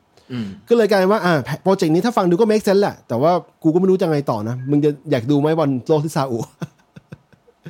กูไม่ติดไม่สนหมายถึงว่าไม่เพราะว่าเราดูบอลจากบอร์ดแคสต์เราไม่ได้ไปที่นั่นแต่ถ้าเกิดสมมติว่าอย่างมึงถามกูว่ามึงอยากจะไปดูบอลโลกที่ซาอุไหมกูก็บอกว่ากูไม่อยากแต่ถ้าถามว่าอยากดูบอลโลกที่ถ่ายทอดมาจากที่ซาอุไหมกูไม่ติดเพราะว่าโปรเจกต์กาตาร์เนี่ยตอนที่กูรู้ล่วงหน้ามาประมาณ 8-9 ปีคือกูตามมาตลอดตั้งแต่ตอนเขาบิดติ้งแล้วกูคุยกับแฟนนะว่าเดี๋ยวไปกันในกาตาร์เพราะมันไม่ไกลจากประเทศเราก็บินไป6ชั่วโมง 5-6 ชั่วโมงจากไทยไปก็สุดท้ายพอกูดูข่าวต่างๆที่มันเกี่ยวข้องแล้วกูรู้สึกว่าดีที่ไม่ไปเพราะว่าถ้าจองช้าหรือไม่มีที่พักเนี่ยมึงอาจจะได้นอนโรงแรมที่มันชั่วคราวที่มึงได้ข่าวใช่ไหมที่มันแบบอุบาทมากค่าพักก็แพงมากเลยนะแล้วเพราะว่าประเทศค่าของชีพเขาสูงมากเพราะว่าประเทศเขาเป็นหนึ่งในประเทศที่กระจายเงินได้ดีมากเขาให้คือรายได้ขั้นต่ำต่อคนเนี่ยประมาณตกล้านบาทต่อคนเลยทำให้ที่พักดูแบบกะโหลกกะลาแม่งกลายเป็นที่พักคือละเกือบหมื่นหรือเป็นหมื่นอะไรแบบนั้นไปนะครับนั่นแหละแต่กูตอนนี้กูเห็นแล้วกูเข็ดกูรู้สึกว่าถ้าเกิดจากตะวันออกกลางส่วนตัวกูจะไม่ตีตั๋วไปถ้าไม่จำเป็น อะไรแบบนั้นนะทีนี้พอเราดูจากทุกๆนัดที่มันผ่านมาแล้วเนี่ยมาถึงตอนเนี้ยมันพบว่าเรามีชุดสำรองหมุนเวียนเนี่ยเหมือนจะเริ่มดีขึ้นแล้วดีขึ้นกว่าเมื่อก่อนในแผงหลังเนี่ยมันกลายเป็นว่าแผงหลังเนี่ยมันมีครบแล้วแบ็กซ้ายเราก็มีแบ็กซ้ายสำรองแบ็กขวาแล้วก็มีแบ็กขวาสำรองเซนเตอร์2คนก็มีเซนเตอร์สำรอง2คนสิ่งที่ขาดคือเราไม่มีโกสำรองมีอยู่ได้ลงบอลถ้วยอยู่ไม่เพราะว่าดูบัฟก้าเนี่ยนิวคาสเซิลเนี่ยดึงกลับโอเคพูดถึงนิวคาสเซิลโอ้โหมาแรงสุดๆนะครับนิวคาสเซิลมาแรงมากนะครับเป็นทีมที่ตอนนี้เสียประตูน้อยมากแล้วก็ล่าสุดได้ดูเกมไออาร์เซนอลเจออาร์เซนอลเนี่ยก็บอกว่าเขาเล่นในเชิงรับเยอะหน่อยแล้วก็ปรากฏว่าอาร์เซนอลเนี่ยทำอะไรไม่ได้ก็มีเสียงบ่นจากอาร์เซนอลอยู่เหมือนกันมีการทะเลาะกันระหว่างโค้ช2ฝ่ายนะฮะแต่ว่าเขาคือในแง่ของเกมฟุตบอลเนี่ยเขาก็เอาอยู่จนไม่สามารถให้แพ้อาร์เซนอลแล้วก็เก็บแต้มจากอาร์เซนอลได้ 1-1 คือในมุมของคนที่อยู่ท้ายล่างลงมาเนี่ยเราการที่มันเสมอกันดีกับเรานะนึกออกใช่ไหมดีกับเราแต่ว่ามันทำให้เห็นว่านิวคาสเซิลเป็นหนึ่งในทีมที่แพ้โคตรยากคือแพ้สุดท้ายรู้สึกแพ้ลิเวอร์พูลมั้งแล้วก็ไม่แพ้เลยเขาแพ้ครั้งเดียวเขาแพ้ครั้งเดียวแต่ว่าเขาดันเป็นหนักเสมอแล้วมันมีอย่างงี้อีกสแตทปั่นตัวใหม่บอกว่าไอ้ calendar year คือนับจากมกราคมปีที่แล้ว2022เนี่ยถึงปลายเดือนธันวาคมเขาเป็นผู้จัดการทีมที่ทำแต้มได้มากที่สุดในพรีเมียร์ลีกคือพูดง่ายๆคือถ้าเกิดเขาคิดตารางใหม่เขาเป็นทีมแชมป์นะฮะหมายถึงว่าคิดในมุมของมกราจนถึงธันวาคมแต่ความเป็นจริงเราไม่ได้คิดอย่างนั้นใช่ไหมแต่คือมันบอกว่าไอ้เอ็ดดี้ฮาวแม่งไม่ธรรมดานะคือสร้างทีมถึงตอนนี้ใช้แค่ transfer window แค่1-2 ครั้งเท่านั้นเองนะมาถึงจุดนี้ได้แล้วโอ้โหแบบเป็นทีมที่แข็งน่ากลัวมากนะครับแต่ทีเนี้ยเนี่ยปัญหาของเราต่อไปก็คือกองกลางกับกองหน้าด้วยคือไอ้ปีก2ข้างเนี่ยไม่ค่อยน่าห่วงแต่ว่าไอ้หน้าเป้าเนี่ยแหละคือเรามีแค่อองโตนี่ไงอองโตนี่มาร์เซียลแต่เราไม่มีแล้วโรนลโดไปแล้วเราไม่มีตัวที่เป็นหน้าเป้าซึ่งจริงๆแล้วเทนฮากก็พยายามขยับแรดฟอร์ดมาเล่นหน้าเป้าบ้างในบางทีอะไรเงี้ยแต่สุดท้ายเราอยากได้ตัวหมุนเวียนไงตัวที่จะมาเป็นหน้าเป้าหมุนเวียนอะไรเงี้ยจริงๆกองกลางก็เหมือนกันกองกลางเนี่ยถ้าเกิดมึงเอาคาเซมิโร่ออกนึงจบเลยนะโอ้โหยวบเลยนะล่าสุดเนี่ยที่เห็นบอสลองเนี่ยคือเอาแอนโทนีอิลังกามาลงเป็นเบอร์9ชั่วคราวแต่ว่าเป็นเบอร์9ในลักษณะที่ว่าเบอร์9ที่สลับตำแหน่งกับอัชฟอร์ดคอยโยกไปโยกมาเนี่ยก็ปรากฏว่าจังหวะนั้นทำให้รัดฟอร์ดสอดเข้ามายิงได้แต่คือจะบอกว่าบอสพยายามรออยู่คงจะเห็นว่าฟิสิคอลของตัวอิลังกามันดีมั้งไอ้ลูกจังหวะกระโดดเทคตัวหม่งอะไรอย่างเงี้ยคืออิลังกามันประสานโอเคเน้นประสานแต่ว่ามันกลายเป็นว่ามันไปเข้าทำเองหรือแบบเลี้ยงขึ้นไปเองมันทำไม่ได้ในตอนนี้นะใช่มีความไวแต่ว่ามันยังทักษะเรื่องอื่นมันยังสู้ง่ายๆเลยไม่ได้ง่ายๆเลยจริงๆอิลังกามันคือปีกซ้ายแต่ว่าเวลาเทนฮากให้ลงเขาเอาการนาโชลงก่อนแสดงว่าก็เห็นแล้วว่าประสิทธิภาพเนี่ยแสดงว่าถ้าเป็นปีกซ้ายนะการนาโชดีกว่าอิลังกาแค่นั้นเลยแล้วคือจริงๆเรามองงี้ง่ายๆแบบนี้ได้เลยอะไรเงี้ยทีนี้เนี่ยในกองกลางก็อย่างที่บอกสมมุติถ้าเกิดเปลี่ยนอีกเซนเนี่ยตอนนี้เรามีเฟสคือเฟสเนี่ยมันกลายเป็นว่าพอ ทุกคนมันเล่นโอเคอ่ะมันช่วยประคองเฟสให้มันเล่นมึงเล่นประมาณแบบนี้มันก็ได้อ่ะวิ่งคอยประสานงานไปนู่นไปเนี่ยเฟสมันมีพลังงานสูงไงดังนั้นโอเคเฟสคือเอามาแทนอีเล็กเซนพอได้แค่พอได้นะในขณะที่บูโน่เนี่ยตอนแรกมันก็คงแบบมีเดอะเบคเนี่ยแต่แบบเดอะเบคมันก็เจ็บนะก็เหลือบูโน่เดี๋ยวแล้วอีบูโน่เอาจริงๆนะบูโน่มันก็ไม่ค่อยเจ็บเท่าไหร่อ่ะจริงๆตอนแรกที่เคยซื้อมาตั้งแต่สมัยโอเล่เนี่ยเขาคงแบบอยากให้มาแบบคอยหมุนเวียนกับบูโน่อ่ะโอ้แต่บูโน่ไอสักแอะยังไม่ไอเลยไม่แล้วไม่โดนเข้าแรงๆด้วยเพราะว่าเหมือนว่าเขาวิธีการเล่นเขาเนี่ยไม่ได้เก็บบอลกับตัวหรือว่าเขามีวิธีการหลีกเลี่ยงการเจ็บปวดการโดนกระแทกได้เยอะมากนะแทบจะไม่โดนแท็กเกิลเลยบูโน่เป็นแนวบอลฟุตบอลไปแบบรักษาตัวเองอ่ะเล่นไปฮิลตัวเองไปด้วยนะครับแล้วขณะที่อย่างงี้อีกคนนึงนักเตะของเราจาดอนซานโชที่ส่งไปซ้อมกับโค้ชฮอลแลนด์เป็นไงบ้างข่าวล่าสุดเป็นไงบ้างคือเทนฮากแนะนำซานโชบอกว่าเนี่ยควรจะไปฝึกกับโค้ชคนนี้นะคือซานโชก็เลยแบบทำตามใครแนะนำไปฝึกแม้กระทั่งตอนที่แบบอุ่นเครื่องซานโชก็ไม่กลับมาเพราะว่ายังต้องอยู่ฝึกแต่เนี่ยล่าสุดก็คือซานโชกลับมาแล้วแต่ว่าอยู่ในขบวนการที่ต้องฝึกเดี่ยวที่แคลิงตันก่อนเพื่อปรับตัวอะไรต่างๆนานาแล้วจะได้กลับมาอยู่ในทีมฟังดูเป็นการ์ตูนญี่ปุ่นนะเพื่อนแบบไปเก็บตัวซ้อมคนเดียวใช่เพื่อกลับมาแต่จะบอกว่าจาดอนซานโชที่แปลกมากเพราะว่าต้นซีซั่นเนี่ยตั้งแต่ซ้อมพรีซีซั่นที่กรุงเทพไปจนถึงเมลเบิร์นไปจนถึงอะไรก็แล้วแต่ไปจนถึงการเปิดฤดูกาลไปแล้วเนี่ยน้องเขาไม่มีท่าทีว่าจะเล่นแย่เลยนะเขาบอกว่ามันมีจังหวะที่ซานโชแบบเสียคนในครอบครัวอ๋อแต่พวกนี้เรื่องส่วนตัวไม่ได้ประกาศข่าวข้างนอกแล้วก็นั่นแหละก็อย่างที่เห็นมีการลบโซเชียลมีเดียหรืออะไรเงี้ยเพราะว่าแบบเหมือนต้องฮิวจิตใจด้วยอะไรเงี้ยฮิวแบบความมั่นใจด้วยอะไรอย่างงี้ใช่ไหมล่ะต้องให้กำลังใจน้องกันต่อแล้วก็รอดูกันต่อนะฮะซึ่งเทนฮากเคยบอกแล้วว่าถ้าซานโชยังไม่พร้อมเขาจะยังไม่ดึงกลับดังนั้นไอ้การที่ซานโชกลับมาที่คาริงตันแล้วเนี่ยแปลว่าซานโชพร้อมแล้วที่เหลือก็คือปรับตัวให้เข้ากับทีมอีกทีนึงตั้งแต่ดูบอลมาไม่เคยเห็นอะไรแบบนี้นะแปลกมากไม่ต้องบอกงี้ตั้งแต่ดูบอลมาเราเคยเห็นตอนสมัยเฟอร์กี้ก็ทำหมายถึงว่าใครนั้นมีใครบ้างไม่หมายถึงว่าเฟอร์กี้ก็เคยทำแบบใหญ่เอาตีง่ายนะอย่างสมมุติว่าตอนโรนลโดที่มันแบบพ่อเสียเฟอร์กี้ก็ให้ไปเลยหรือไอตอนช่วงที่อะไรชไมเคิลหรืออะไรที่แบบออกเขาก็ให้ไปพักจะเห็นว่าเฟอร์กี้มีให้ไปพักแต่ว่าอาจจะไม่ให้เป็นแนวว่าให้ไปฝึกกับโค้ชอันนี้ส่วนตัวอะไรเงี้ยเขาอาจจะไม่ได้เป็นแบบนั้นแต่คือมีจังหวะให้ไปพักใช่กูจำได้แค่มันแปลกที่ว่าให้พักก็ใช่แต่อันนี้คือหายไปแบบไม่มีกำหนดประมาณ 2-3 เดือนเลยก่อนเวิลด์คัพไปจนถึงเนี่ยถึงตอนเนี้ยยังไม่กลับมาไงแล้วแฟนบอลก็ยังไม่รู้ว่าเขาจะได้ลงเมื่อไหร่ในเมื่อเรามีเกมสำคัญรออยู่ตั้ง 2 เกมถัดจากนี้ตั้งแต่เดือนนี้อาจจะเจอซิตี้เจออาร์เซนอลนะครับแล้วเดือนหน้าเจอบาร์ซ่าอย่างเงี้ยเนี่ยเหมือนที่เปบอกเนี่ยก็คือส่งสมัยเคิลไปพักใช่ไหมเนี่ยไม่ใช่แม่งวางยากูนะโอเคทีนี้กลับมาละทีนี้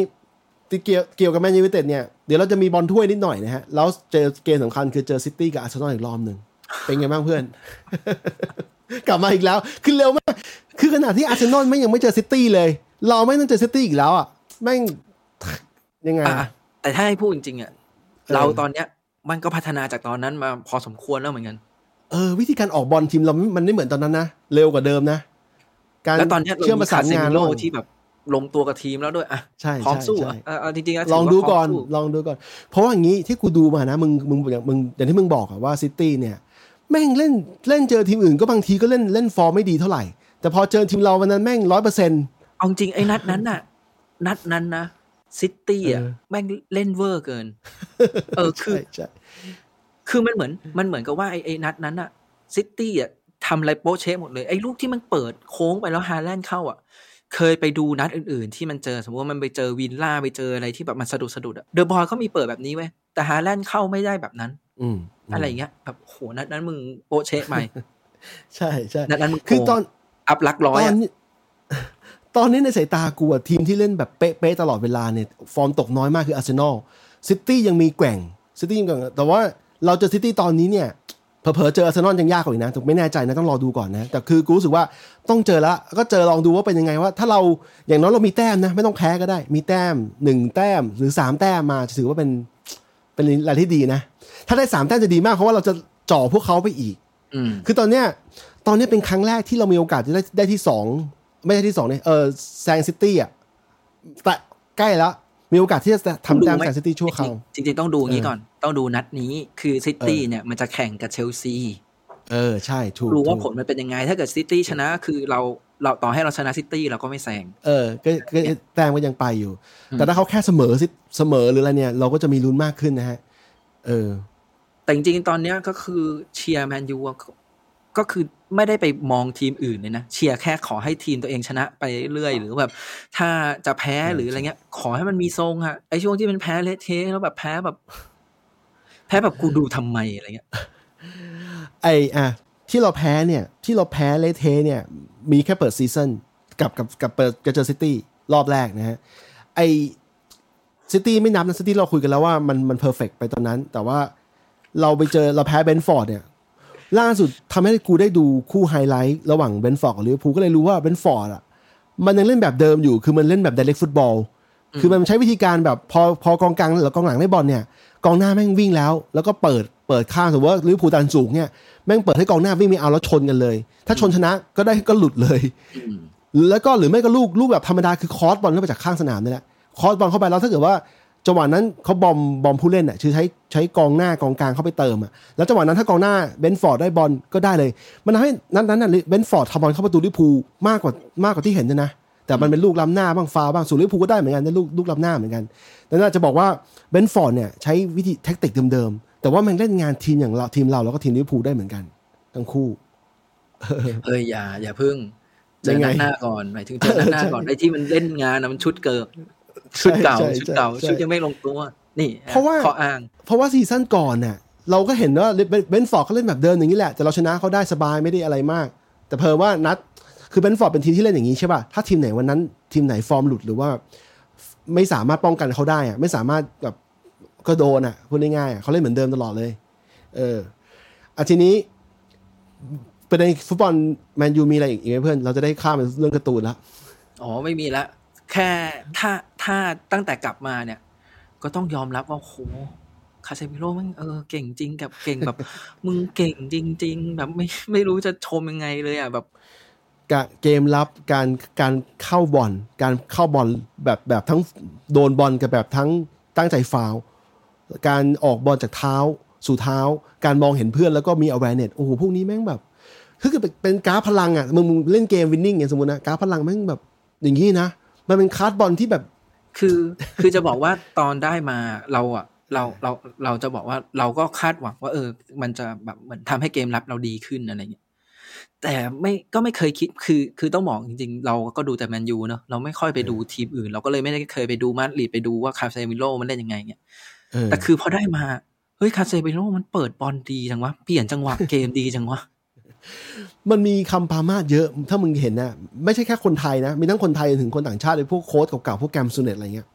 แม่งก็บอกว่าคาเซมิโร่เนี่ยแม่งเก่งเพราะว่าอยู่แมดริดเพราะว่าอยู่รอบข้างแม่งมีโทนี่โครสมีลูก้าโมริตอะไรอย่างเงี้ยเฮ้ยนี่มึงให้ราคาแกมซูเนตด้วยไม่กูไม่ได้ให้กูแค่จะบอกว่ามันมีหลายคนที่ปรามาสคาเซมิโร่แล้วพอดีกูก็ไม่ได้ดูกูก็กล่าวว่าอย่างน้อยๆนะdefensive ติงเนี่ยก็คือการเกมรับของกองกลางเนี่ยน่าจะช่วยได้บ้าง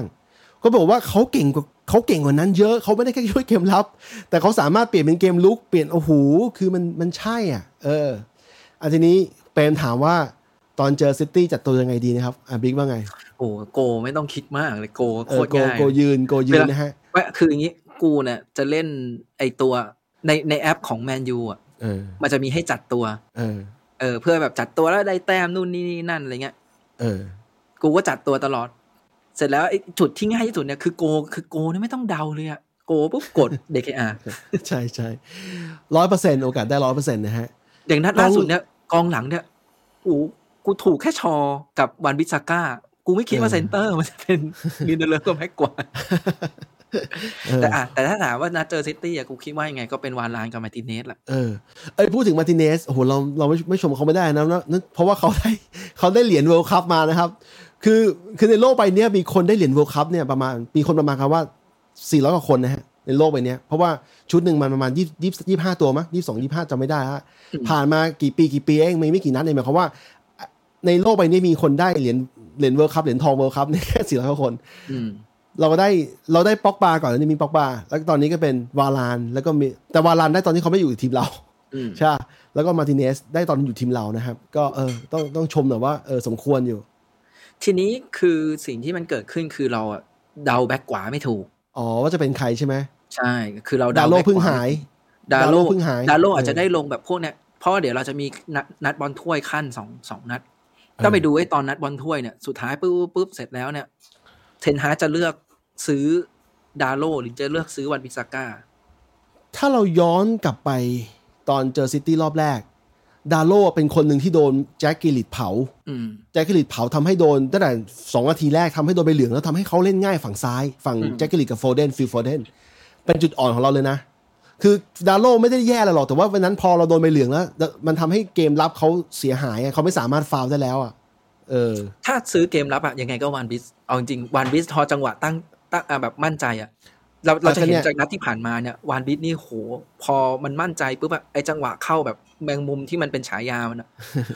ปุ้งเข้าแบบไม่ยาวเข้าแบบขาดทุกลูกนี่นะครับเป็นก็บอกนะครับชอมาร์ติเนสวานบิสนะฮะยังไม่ให้ต้องรอดูฟอร์มดาโลนะครับแล้วก็กองกลางดาโลมันมีสกิลพาสซีฟอย่างนึงยังไงบ้างสกิลแบบกระตุ้นเพื่อนร่วมทีมตั้งแต่พอมีพวกนี้ปุ๊บนะจะเห็นว่าไอ้นัดล่าสุดที่มันเปลี่ยนดาโลลงมาพอมันมีจังหวะแม็กควายหรือใครแบบเคลียร์ได้อะไรเงี้ยดาโลมันจะเข้าไปแท็กมือจังหวะแบบเหมือนพลังพาสซีฟมันใช่แล้วแต่ลูกพี่ดาโลไม่อยู่นะทีนี้กองกลางเนี่ยกูว่ายังไงมันก็3ตัวเดิมคาเซมิโร่อีริกเซนแล้วก็บูโน่แหละทำไมเปมให้แม็กโทแทนบูโน่ต้องถามเปมแต่กูเชื่อว่าเป็นบูโน่เพราะว่าเทนฮาร์ต้องการตัวแรกที่นี่คือแรกกับจ่ายบอลแรกกับเดอะบอยเขามีเดอะบอยเรามีบูโน่ต้องแลกกันอย่างนั้นนะแต่ว่าจริงๆแล้วไม่ใช่แค่นั้นนะเอลิกเซนกับคาเซมิโร่สามารถทำหน้าที่แทนบูโน่ได้หมดเลยนะในแง่ของการออกบอลยาวทั้ง3ตัวนี้แม่งสุดจริงเดี๋ยวค่อยว่ากันไปแดนหน้าเนี่ยปีกซ้ายยังไงก็ต้องเป็นแรดฟอร์ดนะฮะโอ้โหฮอตจริงๆพูดถึงแรดฟอร์ดโอ้โหจริงๆแล้วไม่ใช่แค่นั้นนะก่อนบอลโลกก็ใช้ได้นะบอลโลกใช้ได้นะลงไม่กี่นัดโดนไปถุนรองเยอะนะยิงทั้ง3ประตู4ประตู3มั้งใช่3ประตูเอาจริงนะอันนี้ไม่อยากบลัฟแต่ว่าถ้าตอนนั้นแฮร์รี่เคนให้แรดฟอร์ดยิงจุดโทษเข้าไปแล้วจะบ้าไม่ใช่โอ้โหไม่ใช่แล้วทำไมมันเทียบกันอย่างนั้นไม่ได้แล้วตอนนั้นแรดฟอร์ดยังไม่ลงด้วยมั้งลงแล้วมั้งจะเอาเป็นว่าฟุตบอลเป็นเรื่องของนี่แหละอีฟคอร์สนี่แหละถ้ามันส่งตัวนี้ลงถ้ามันเข้าไม่เข้าอะไรเงี้ยเอาเป็นว่าแรดฟอร์ดฟอร์มดีมากนะตอนนี้ความมั่นใจแม่งระดับ120แล้วเต็ม100ให้120คือความมั่นใจแม่งสุดจริงๆทำอะไรก็ดีหมดจะทำช็อปโรนัลโดช็อปCR ช็อปคือจะเห็นว่าพอแรดฟอร์ดมันมั่นใจมันไม่มีเขาเรียกอะไรมันไม่มีเหมือนจังหวะที่มันจะคิดนิดหนึ่งมาตัดสินใจปุ๊บเอางี้เลยเหมือนไอ้นัดหลังๆเนี่ยที่เวลามันจะแตะหลุดปุ๊บแล้วก็ชากหายอย่างนั้นเลยเปมเฉลยมาแล้วครับจริงๆแล้วบูโน่ไม่ลงนะฮะบูโน่เป็นหน้าคือเรียกฟอลนายหรือว่าเป็นกองกลางตัวลุกนะฮะไอ้ส่วนที่เขาบอกว่าแม็กโทลงแอนโทนีเพราะแอนโทนีตอนหลังฟอร์มหายไปหน่อยนึงแต่ถ้าเกิดให้กูเดานะเมื่อกี้เราเดาเป็นคาเซมิโร่เป็นอีริกเซนแล้วเป็นบูโน่ฮะข้างหน้านะจะเป็นแรดฟอร์ดมาเชียลซานโชโรแมนติกหน่อยคือกลับมาเทพเลยกลับมาเหมือนกับแต่ว่าซานโชเนี่ยต้องดูนัดบอลถ้วยเพราะคิดว่าจะได้ลงนัดบอลถ้วยก็อยากให้น้องเขากลับมาคิดว่าแฟนบอลก็คงให้กำลังใจน้องเขาว่าตอนนี้ว่าเป็นยังไงนะเขาคือเรื่องพวกนี้แม่งเอาจริงแล้วสโมสรนักฟุตบอลไม่เหมือนครอบครัวต่อให้เขาไม่นับเราเป็นญาตินะแต่ว่าสำหรับแฟนบอลเรารู้สึกว่าเวลาใครกลับมาได้คัมแบ็กกลับมาได้เราแฮปปี้นะอย่างเหมือนเราคุยกันเรื่องแม็กควายคือมีคนด่ามีคนแซะเขาแต่กูสำหรับกูนะเวลาเขากลับมาได้กูแฮปปี้นะแล้วบอลโลกที่เห็นเนี่ยแม็กควายก็ใช้ได้อยู่เป็นตัวยืนพื้นของเซาเกตเลยขาดไม่ได้ของเซาเกตเป็นอย่างนั้นซึ่งแต่คือถ้าเกิดมองในแง่เรานะเพราะว่าเปบอกว่าจะเล่นไดมอนด์เนี่ยแต่ในมองในแง่เราเนี่ยเทนฮากมักจะไม่เปลี่ยนแผนตอนเริ่มมักจะใช้แผนเดิม 4-3-3 เนี่ยเริ่มยืนพื้นนะมาปุ๊บเปิดเกม 4-3-3 แล้วระหว่างเกมพอดูเกมหรือดูอะไรแล้วปุ๊บเขาจะค่อยๆเริ่มปรับแท็กติกว่างั้นเปลี่ยนตัวนี้ปรับเป็นตัวนี้ลงปรับนี้เปลี่ยนเป็นตัวนี้ลงอะไรเงี้ย เหมือนที่แบบบางทีก็ปรับให้แรดฟอร์ดไปยืนหน้าเป้าแล้วแบบปรับฟอร์เมชั่นนู่นนี่นั่นอะไรเงี้ยเห็นด้วยแต่เขาสามารถที่จะปรับแผนระหว่างเกมได้ตลอดนะแล้วเป็นโค้ชที่แอคทีฟมากเป็นโค้ชที่วิเคราะห์ตลอดแล้วก็แอคทีฟตลอดนะครับแล้วก็สิ่งหนึ่งที่ประทับใจก็คือเขาไม่ได้เหมือนเขาได้รับความไว้วางใจมาจากทางฝ่ายบริหารเขาก็เลยกล้าที่จะแบบสมมุตินะวันบิทเนี่ยจริงๆมันเอาลงได้แต่เขาบอกว่าเขาขอให้ชัวร์ที่สุดว่ามันหายแล้วอ่ะมันไม่มีอาการเจ็บแล้วแหละหรือตอนหมากเนี่ยหมากมันก็เหมือนกันหมากมันก็คือจริงๆอ่ะแมนยูขัดหน้าเป้าแต่เทนฮากเก็บไว้จนแบบเอากูมั่นใจแล้วเพราะว่าเคยเอามาลงก่อนแล้วมึงเจ็บอีกเนี่ยกูเอาให้มันชัวร์กว่านั้นอ่ะอันนี้เบนก็บอกว่ากลัวจะเละเพราะว่าถ้าเกิดเราแรกนะฮะแล้วก็อยากให้ดูเชิงก่อนนะแล้วค่อยชิงจังหวะเอาอันนี้คล้ายๆทีมชาติญี่ปุ่นนะครับเล่นดูเชิงแล้วก็อัดครึ่งหลังนะครับพูดถึงเราจะข้ามบอลแมนยูหรือยังเอานิดเดียวก็คืออย่างที่บอกเว้ยไอ้ที่กลัวแบบนัดที่แล้วเพราะนัดที่แล้วอ่ะซิตี้มันอัพลัก 100% เกินไอ้จังหวะที่มันแบบได้ประตูหรืออะไรเงี้ยจริงๆอ่ะถ้าไปดูที่มันเจอนัดอื่นนะมันไม่ได้ดังนั้นไอ้การบุกแรกจริงๆแล้วมันไม่ได้ผิดหรอกเพียงแต่ว่าไอ้นัดนั้นมันโป๊ะเชะไปแค่นั้นแหละในความคิดเราอะนะเป็นชอบเล่นวินนิ่งเหมือนผมนะจะบอกว่าวินนิ่งเนี่ยถ้าเจอ AI คอมพิวเตอร์เนี่ยบางนัดคอมพิวเตอร์แม่งเขียนสคริปต์ให้นะฮะเขียนสคริปต์ให้ไอ้ทีมคอมพิวเตอร์เนี่ยยิงเป็นตุงอ่ะจะยิงไงก็ได้แม่งตุงหรือว่าจ่ายเข้าหัวตลอดจะบอกว่าคล้ายๆซิตี้วันนั้นเหมือนแมนยูเจอ AI ที่มันสคริปต์มาแล้วอ่ะอย่างนั้นเลยนะฮะเป๊ะเลยนะฮะ ไม่ใช่มนุษย์นะครับทีนี้เดี๋ยวทีเนี้ยเราคิดว่าก็พอจบจากช่วงนี้ไปเนี่ยเราก็ไปดูเป็นบอลถ้วยละซึ่งแมนยูเนี่ยเดี๋ยวจะมีเจออะไรว่าเดี๋ยวก่อนนะชาตันเจอเอเวอร์ตันใช่เอเวอร์ตันในFA Cupวันที่7เจอเอเวอร์ตัน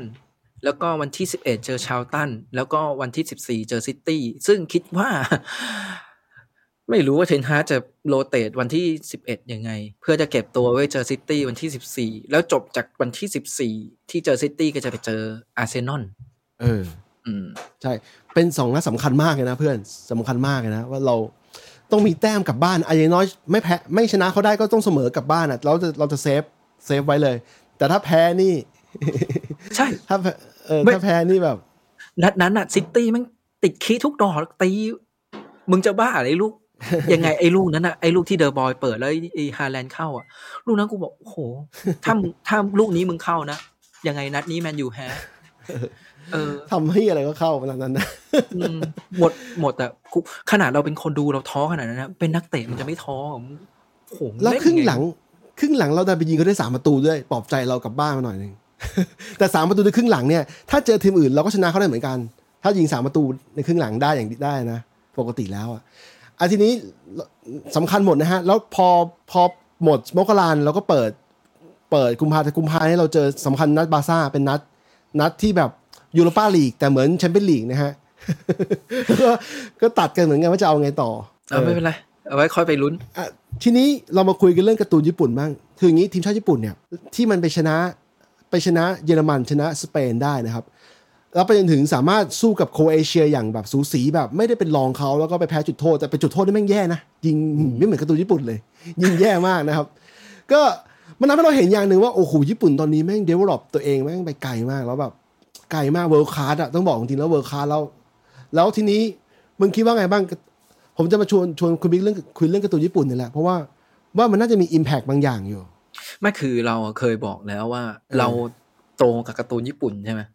แล้วก็เราก็ดูซึบาสะดูอะไรพวกนี้จำได้ไหมตอนอ่านการ์ตูนชุดเยาวชนชุดอะไรนู่นนี่นั้นน่ะที่ญี่ปุ่นชนะเยอรมันได้มีคาวฮานชไนเดอร์มีแบบไอ้บราซิลมีอะไรเงี้ยแล้วก็อ่านเป็นการ์ตูนตอนนั้นน่ะเขาคนเขียนเนี่ยเขาก็รู้ว่ามันฝันไปเขาก็เลยใช้แบบชุดเยาวชนชุดเยาวชนโลก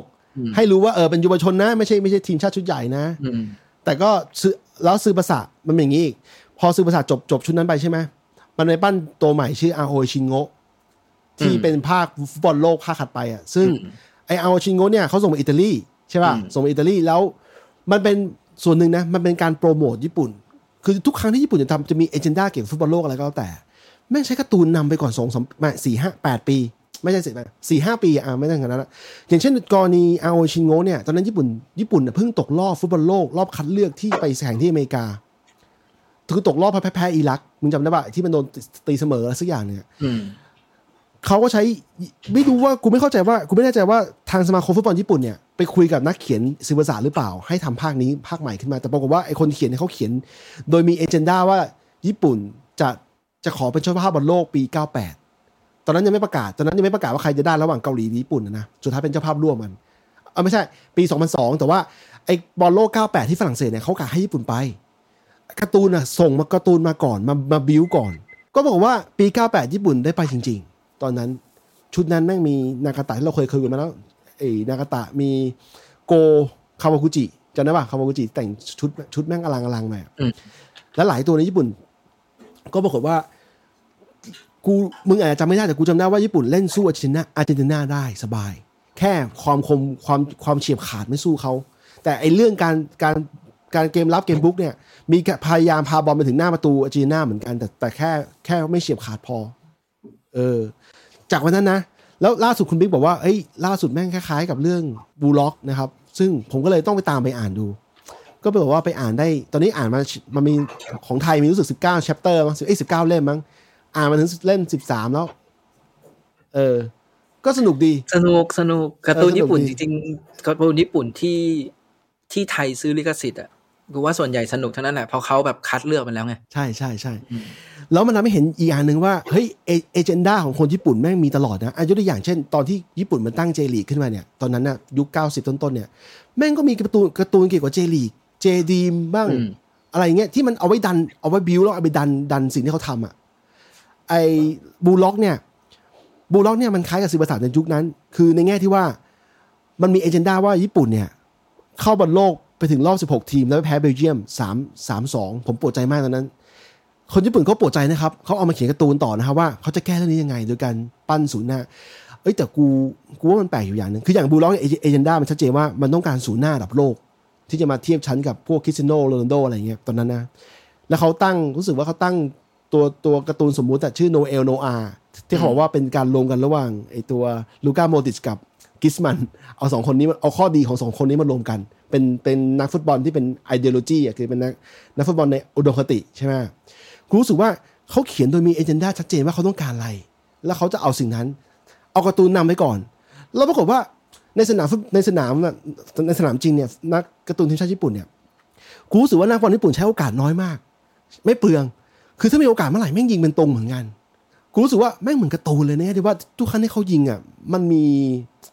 มีการซ้อนหรือมีวิธีคิดรอไว้แล้วว่าจะเอายังไงจะยิงยังไงให้มันเข้าประตูไม่ได้ยิงแบบเพื่อลองไม่ได้ยิงเพื่อลองแต่ยิงเอาเข้าประตู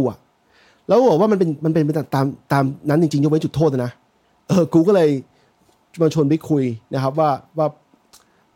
เกี่ยวกับบูล็อกเป็นยังไงบ้างมึงอ่านจบแล้วใช่ไหมบูล็อกเนี่ยกูก็อ่านถึงเล่มล่าสุดตลอดเพราะว่าไม่เพราะว่าอย่างนี้ของมึงซื้อเป็นเล่มใช่ไหมกูซื้อเป็นเล่มอย่างนี้คือเราเนี่ยซื้อผ่านบริการไอ MEB อะไรสักอย่างที่แบบเขาที่เขาให้ซื้อหนังสือแบบเป็นดิจิตอลได้อะไรเงี้ยทีนี้ของมึงซื้อเป็นเล่มกูเนี่ยซื้อเป็นรายตอนละ10 บาท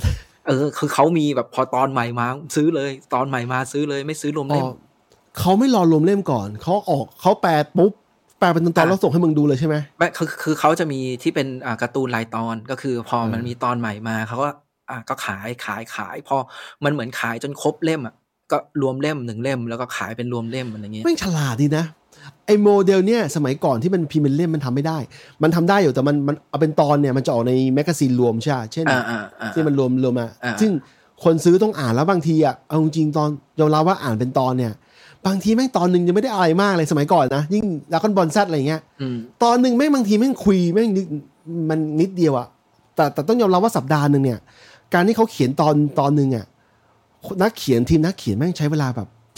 าเยอะจะได้ตอนนึงนั้นมาให้เราดูคือเราอ่านมันเร็วมากไงแต่คนเขียนแม่งเขียนนานมากกว่าจะได้อย่างนั้นมาใช่คือจริงๆเนี่ยเราอ่านการ์ตูนฟุตบอลญี่ปุ่นโคตรเยอะแบบเยอะมากๆแบบเยอะจนแบบไม่รู้จะเยอะยังไงตั้งแต่ซูบาสะใช่ไหมยิงประตูสู่ฝันชูตหรือแม่งล่าสุดเนี่ยเคยอ่านนี่ป่ะล่ะ Giant Killing เงี้ยไม่กูไม่ได้ตามเลยเป็นเกี่ยวกับโค้ชเป็นแบบเหมือนนักเตะเก่าของทีมนี้ กลับมาเป็นโค้ชแล้วก็จะพาทีมกลับไปอะไรเงี้ยแล้วก็มีอะไรเนี่ยบูล็อกแล้วนี่อาโออาชิแนะนำตลอดเลยว่าให้ลองอ่านอาโออาชิมีอันนี้มีแปลไทยในเมพใช่ไหมมีคืออาโออาชิเนี่ยอารมณ์ประมาณว่าตัวเอกอ่ะมีสกิลพิเศษสามารถแบบมองเห็นทั้งสนามได้อะไรประมาณแบบนั้นใช่อ๋อสะทะลวงซึ่งมึงฟังแบบนี้ปุ๊บโหรู้สึกว่ามันต้องเก่งไงโดนบอลระบบตบคือในเรื่องให้เห็นเลยว่ามึงเก่งแค่ไหนเนี่ยไปเจอทีมที่เป็นระบบมึงสู้ไม่ได้และถ้ามึงเล่นไม่เข้าระบบมึงก็ไม่ได้อยู่ในทีมคือมันเปลี่ยนจากสมัยก่อนที่เราดูซือภาษาที่แบบเหมือนอารมณ์ประมาณว่าซือภาษาเก่งอ่ะมันเก่งคือขอแค่มึงมีซือภาษาลงอ่ะไอ้ตัวเนี่ยเดี๋ยวมันทำอะไรได้แหละบางทีไม่ต้องเล่นเป็นทีมหรอกใช่แต่เรื่องเนี้ยคืออารมณ์เหมือนมึงเอาซือภาษามาปึ้งอ่ะแต่ซือภาษามึงเล่นคนเดียวมึงไม่เล่นคู่กับเพื่อนหรืออะไรเงี้ยมึงก็ต้องเป็นตัวสำรองคือยุคซือภาษากูอยากปูภาพให้เห็นด้วยว่าตอนที่มันเป็นซือภาษาเนี่ยมันเป็นบอลที่อยู่ในอุดมคติเป็นการ์ตูนมากการ์ตูนที่สูสีกับพวกแบบเซนเซย่าการ์ตูนดีเหี้ยมึงยิงไดชูตไทเกอร์ชูตได้นะใช่เป็นแฟนตาซีอ่ะแต่จริงๆหนึ่งไดชูตมันมีเรื่องจริงอยู่นะคือไดชูตอ่ะพวกบราซิลมันชอบยิงลูกที่เขาลูกไปไม้ล่วงอ่ะที่มันเหมือนจะเหินแต่แม่งมุดลงอ่ะรวมไปถึงนักเข้าบอลอ่ะที่ทีนี้เขาคิดกันอ่ะที่มันบอลมันสายบ้างอะไรบ้างมันมีฐานความเป็นจริงอยู่นิดหน่อยแล้วก็ลูกจักรยานอากาศซึ่งช่วงมันในการ์ตูนนะมันทำเหมือนกับว่าลูกจักรยานอากาศเนี่ยมันยิงแล้วมันแรงมากแต่ความจริงแล้วมันไม่ได้แรงหรอกมันทำให้คู่ต่อสู้งงเฉยๆว่ามึงจะยิงแบบไหนใช่ไหมแล้วถัดมาเนี่ยพอมันเป็นเรื่องอีกอันนึงวีวากาโซยุคใกล้ๆกันยุคที่มันถัดมาหน่อยวีวากาโซสุดยอดชีน่าอันนี้ส่งนักบอลไปเล่นที่อิตาลีนะฮะซึ่งมันเวอร์ที่ว่าในแง่ที่ว่าไอชีน่าเนี่ยความสูงแม่งแค่170กว่าเนี่ย170กว่าเนี่ยแม่งสามารถโดดสูงกับเขาอะไรเงี้ยมันก็เวอร์ไปใช่ไหมไม่มันเวอร์ตั้งแต่ว่ามันเป็นนักเรียนม.ปลายอ่ะแต่ว่าแม่งไปตบไอ้ฟังโกบาเลซี่อย่างเงี้ยใช่แต่มันเป็นการบูสต์คนญี่ปุ่นให้รู้จักว่าฟุตบอลในระดับโลกอ่ะมีใครบ้างแต่ต้องเข้าใจก่อนว่าช่วงนั้นเนี่ยการโชว์ซีรีส์ A มันดังในญี่ปุ่นดังในญี่ปุ่นใช่และในมุมมองของคนที่สนใจฟุตบอลเนี่ยเขาบอกว่าคาโซเนี่ยมันเป็นเบอร์1ลีกตอนนั้นไม่ใช่อังกฤษนะครับก็เลยกลายเป็นว่าแล้วทีนี้พอจุดนั้นน่ะพอกูข้ามมาถึงบูล็อกรู้สึกว่าบูล็อกเนี่ยมันมีความเป็นเรียลลิสติกมากขึ้นแต่ไม่ใช่แบบว่าเรียล 100% นะเรียลลิสติกมากขึ้นในแง่ที่ว่ามันมีการมองว่านี่คือแค่เด็กม.ปลายญี่ปุ่นใช่แล้วก็มีวิธีการมองเพื่อนเล่นเป็นทีมมากขึ้นแต่ก็ยังมีลูกพิสดารเยอะอยู่แต่ว่ามันใกล้เคียงความเป็นจริงหน่อยนึงอ่ะคืออย่างนั้นนะ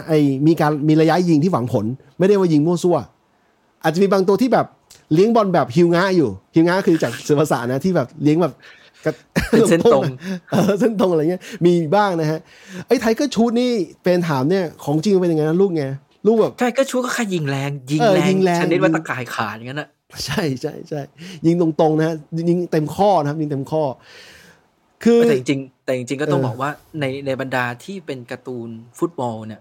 มันก็ไม่ใช่แบบโอ้ทุกอันจริงจังหมดมันก็มีแบบเนี่ยอิโต้เงี้ยนักเตะคังฟูเงี้ยก็ดูสนุกใช่ไอ้เป็นถามว่าบาติสตูต้าใกล้เคียงไหมใช่ครับเหมือนอลันเชลเลอร์บาติสตูต้าเนี่ยไอ้พวกกองหน้าคลาสเดียวกันเนี่ยที่เน้นยิงตะข่ายขาดซิตูซ่านี่เอาจริงนะตั้งแต่ดูบอลมานะยิงบอลแรงจริงยิงแบบเคยเห็นได้อันไหนว่าจำไม่ได้นะที่มันยิงชนคานแล้วบอลกระเด้งไปเกือบครึ่งสนามใช่เจอฮอลแลนด์มั้งเจอฮอลแลนด์บอลโลกต้องยิงแรงขนาดไหนก็เด้งชนคานแล้วก็เด้งไปขนาดนั้นเกี่ยวกับเรื่องการยิงเต็มข้อเนี่ยผมเคยถามบิ๊กแล้วถามแบบไม่กี่วันก่อนนะครับว่าถามว่าเคยเห็นได้มาเชียลของทีมเราเนี่ยยิงเต็มข้อบ้างไหมเพราะว่าแม่งยิงอะไรแม่งก็ยิงแปรเอาทางตลอดนะซึ่งมันดีนะมันดีก็อาจจะนึกถึงว่าเราเคยเห็นอองลียิงเต็มแรงไหมอย่างเงี้ยอองลีมันเคยยิงเต็มแรงแหละแต่ว่าส่วนใหญ่อองลีมันจะเน้นแบบไอ้ท่าไม่ตายมันเอี้ยวตัวแล้วปั่นใช่มาเชียลเหมือนกันจะมีท่าไม่ตายอยู่คือทุกครั้งที่มันยิงเนี่ยมันจะใช้วิธีการแปรเอาทางนะฮะซึ่งล่าสุดที่มันยิงเข้าเนี่ยก็แปรไม่แรงด้วยนะแปรโกเข้าปัดได้นะแต่ปัดเข้าประตูไปแต่คือมาเชียลไม่ได้ยิงไม่ได้สายนี้ไม่ได้สายไทเกอร์ชูตนะครับสายไทเกอร์ชูตได้เป็นยุค90แล้วตอนนี้เห็นน้อยลงที่ยิงแบบนี้เต็มข้อถ้าจะเห็นนะมีเมสันกินบูดซึ่งตอนนี้ไม่เล่นละตอนนี้พักชั่วคราวพักไป2 ปีนะฮะแล้วก็ล่าสุดที่ผมเห็นลูกของญี่ปุ่นยิงสเปนเนี่ย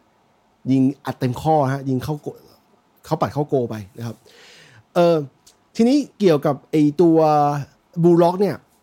ผมอธิบายคอนเซปต์เพื่อผมว่าผมคุยกับบิ๊กในฐานะที่คนอ่านมาแล้วแต่ว่าผมคิดว่าคนฟังหลายๆคนเนี่ยไม่เคยรู้มาก่อนนะฮะบูล็อกเนี่ยพอญี่ปุ่นเขาไปแพ้เบลเยียมนะบอลโลกรอบ2018นะครับเขาพบว่าทีมญี่ปุ่นเนี่ยมันต้องการอีโก้ในการบูสต์อีโก้เพราะว่าคนเขารู้สึกว่าคนญี่ปุ่นเนี่ยเล่นเป็นทีมดีเพราะว่าสังคมญี่ปุ่นเป็นลักษณะของยูนิฟอร์มอ่ะของแบบยูนิตี้อ่ะในการรวมหนึ่งเดียวใช่ป่ะแต่ว่าแต่ละนักบอลแต่ละคนเนี่ยถ้าต้องการปั้นกองหน้าระดับโลกได้เนี่ยคุณต้องมีอีโก้ถามว่าอีโก้แค่ไหนก็ต้องมองไปที่ CR ของเรานะอีโก้ไหนระดับนั้นนะครับอันนั้นสุดโต่งไปเขาต้องการปั้นคนโต่งเกินเขาต้องการปั้นคนแบบนี้ขึ้นมาอีกคนนึงเพราะว่าเขามองว่าไอ้เล่นเป็นทีมดีอยู่แล้วเพราะว่าคนญี่ปุ่นเนี่ยเวลาพูดถึงนักเตะเก่งๆเนี่ยมันจะเป็นกองกลางตัวลุกส่วนใหญ่แล้วก็แบ็คซ้ายขวาเพราะเขามองว่าพวกนี้เป็นนักบอลที่ไม่เล่นเพื่อตัวเองอ่ะเล่นเพื่อทีมใช่ป่ะเขาต้องการปั้นกองหน้าอีกคนนึงที่แบบทำได้ไหมเขาก็เลยสร้างสิ่งนี้ขึ้นมาบูล็อกก็เลยเอาเด็กม.ปลายนะครับไปขังรวมกันไว้เป็นเด็กม.ปลายรู้สึก400คนมั้ง300คนจำไม่ได้ใช่ป่ะเอามาขังรวมกันไว้แล้วก็ให้แข่งกันให้เล่นบอลแข่งกันแล้วก็บางทีก็จ้างนักบอลระดับโลกมาเล่นด้วยกันเพื่อปั้นพวกเขาอะไรอย่างเงี้ยคือเป็นโปรเจกต์ที่ฟังดูการ์ตูนเนี่ยมีการ์ตูนเท่านั้นทำได้เพราะว่าของจริงเนี่ยจะว่าไปของจริงก็มีป่ะวะของจริงคือมีของไทยเราเคยทำนะดีมทีมชุดดีมทีมบิ๊กหอยอ่ะมึงจำได้ไหมดีมทีมของไทยเคยเอานักบอลทีมชาติยุคแบบ18-19ซิโก้ตะวันศรีป่านอะไรเงี้ยที่เก่งๆไปเข้าแคมป์รวมกันนะครับเราไม่ต้องยุ่งกับบอลสโมสรนะคือจ้างเงินเดือนละ 30,000 คุณที่คุณจำได้นะตอนนั้นปี94-95จ้างนักบอลเงินเดือนคนละ 30,000 บาทต่อเดือนเพื่อไปเตะบอลอย่างเดียวในแคมป์ของเขา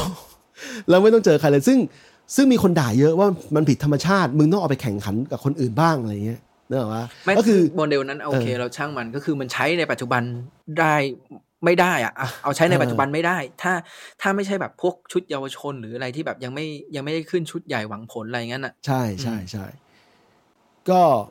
ซึ่งเหมือนกันในการ์ตูนบูล็อกแบบมันก็เหมือนกันคือมันก็ยังอยู่ในความเป็นจริงตรงที่ว่ามันไม่ได้เอาพวกนักเตะมืออาชีพนักเตะในลีกมารวมกันแต่มันเอานักเรียนม.ปลาย นักเรียนแบบพวกที่ยังเป็นนักเรียนอยู่มารวมตัวกันโดยที่มันบอกว่ามันจะคัดเลือกเพื่อหากองนักเตะที่ดีที่สุดเป็นกองหน้าให้ทีมชาติญี่ปุ่นแล้วคนที่ตกรอบจะไม่มีโอกาสติดทีมชาติญี่ปุ่นอีกเลยตลอดชีวิตคือมีความเป็นแบบ survival game หน่อยมีการแบบ battle royale หน่อยคือเอาแค่คนเดียวที่เป็นหนึ่งเดียวท็อปวันจริงๆ only one จริงๆนะฮะทีนี้เปลี่ยนถามว่ากองหน้าในอุดมคติไม่ต้องอะไรมากเพื่อนคือเป็นกองหน้าที่แบบโรนัลโดเลยคือยิงคมๆอ่ะแล้วเป็นอีโก้จัดๆคือแบบง่ายทะลุง่ายนะในหลักการของมันคือถ้ามึงมีโอกาสยิงมึงต้องยิงคือต่อให้แบบสมมุติว่ามีช่องว่าเปิดไปให้เพื่อนยิงได้แล้วต่อให้เปิดไปให้เพื่อนยิงได้แล้วดีกว่ามึงก็ต้องยิงเองไม่ต้องแคร์ทีมอ่ะไม่ต้องแคร์ทีมแคร์กูแทนกูต้องยิงเพื่อกูจะเป็นดาวซันโวระดับโลกกูยิง700ประตูอะไรอย่างเงี้ยตลอดปีเงี้ยR9 ใช่ไหมเฮ้ย R9 มันเก่งเรื่องเทคนิคแต่ R9 อีโก้ไม่เยอะขนาดนั้นนะ R9 เป็นคนที่เก่งเอาจริงนะ R9 นี่มันคือยิ่งกว่าอุดมคติอ่ะคือแบบเก่งสัตว์แบบทะลุอ่ะทีนี้กูถ้ากูอ่านมากูพยายามอ่านใจของคนเขียนนะกูเข้าใจเลยว่ามันต้องการบูสต์เด็กเยาวชนของญี่ปุ่นที่อ่านการ์ตูนเรื่องนี้เพื่อที่จะแบบสร้างอีโก้ใหม่คือพูดง่ายคือในการ์ตูนอธิบายว่ามันกำลังจะปั้นเด็กที่อยู่ในบูล็อกใช่ป่ะแต่ความจริงไม่เป็นการปั้นเด็กญี่ปุ่นในตอนนี้ที่อ่านในการ์ตูนเนี้ยให้มึงแบบคือในการ์ตูนนะมันแบบนั้นส่วนหนึ่งแต่ว่าจากที่อยู่ที่นี่มาแล้วแบบได้ดูพวกข่าวหรืออะไรเงี้ยตั้งแต่ญี่ปุ่นทำผลงานในบอลโลกเป็นแบบนั้นปุ๊บอะไอ้ข่าวที่แบบเหมือนแบบเขาก็จะไปสัมภาษณ์เด็กในตามแบบศูนย์ฝึกเยาวชนหรือว่าไอ้ที่แบบเด็กเล่นฟุตบอลอะไรเงี้ยตอนนี้แบบเด็กทุกคนแบบมีความฝันแบบมีแบบอะไรยิ่งกว่าเดิมอีกดูแล้วโอ้สุดยอดเลยใช่ทีนี้ผมก็ยังอ่านไม่จบนะแล้วก็ตัวนี้รู้สึกมันยังไปต่อนะแต่ว่าผมรู้แล้วว่าไอ้บูล็อกเนี่ยมันเป็นตัวดันเป็นการสร้างความคิดคนน่ะไอ้เรื่องทักษะเทคนิคอะไรค่อยว่ากันแล้วในการ์ตูนเนี่ยมันมีการพยายามพูดถึงการเล่นเป็นทีมการพูดถึงการเล่นโดยมี spatial awareness ด้วยคือในแง่ที่ว่ารับรู้ว่าเพื่อนอยู่ไหน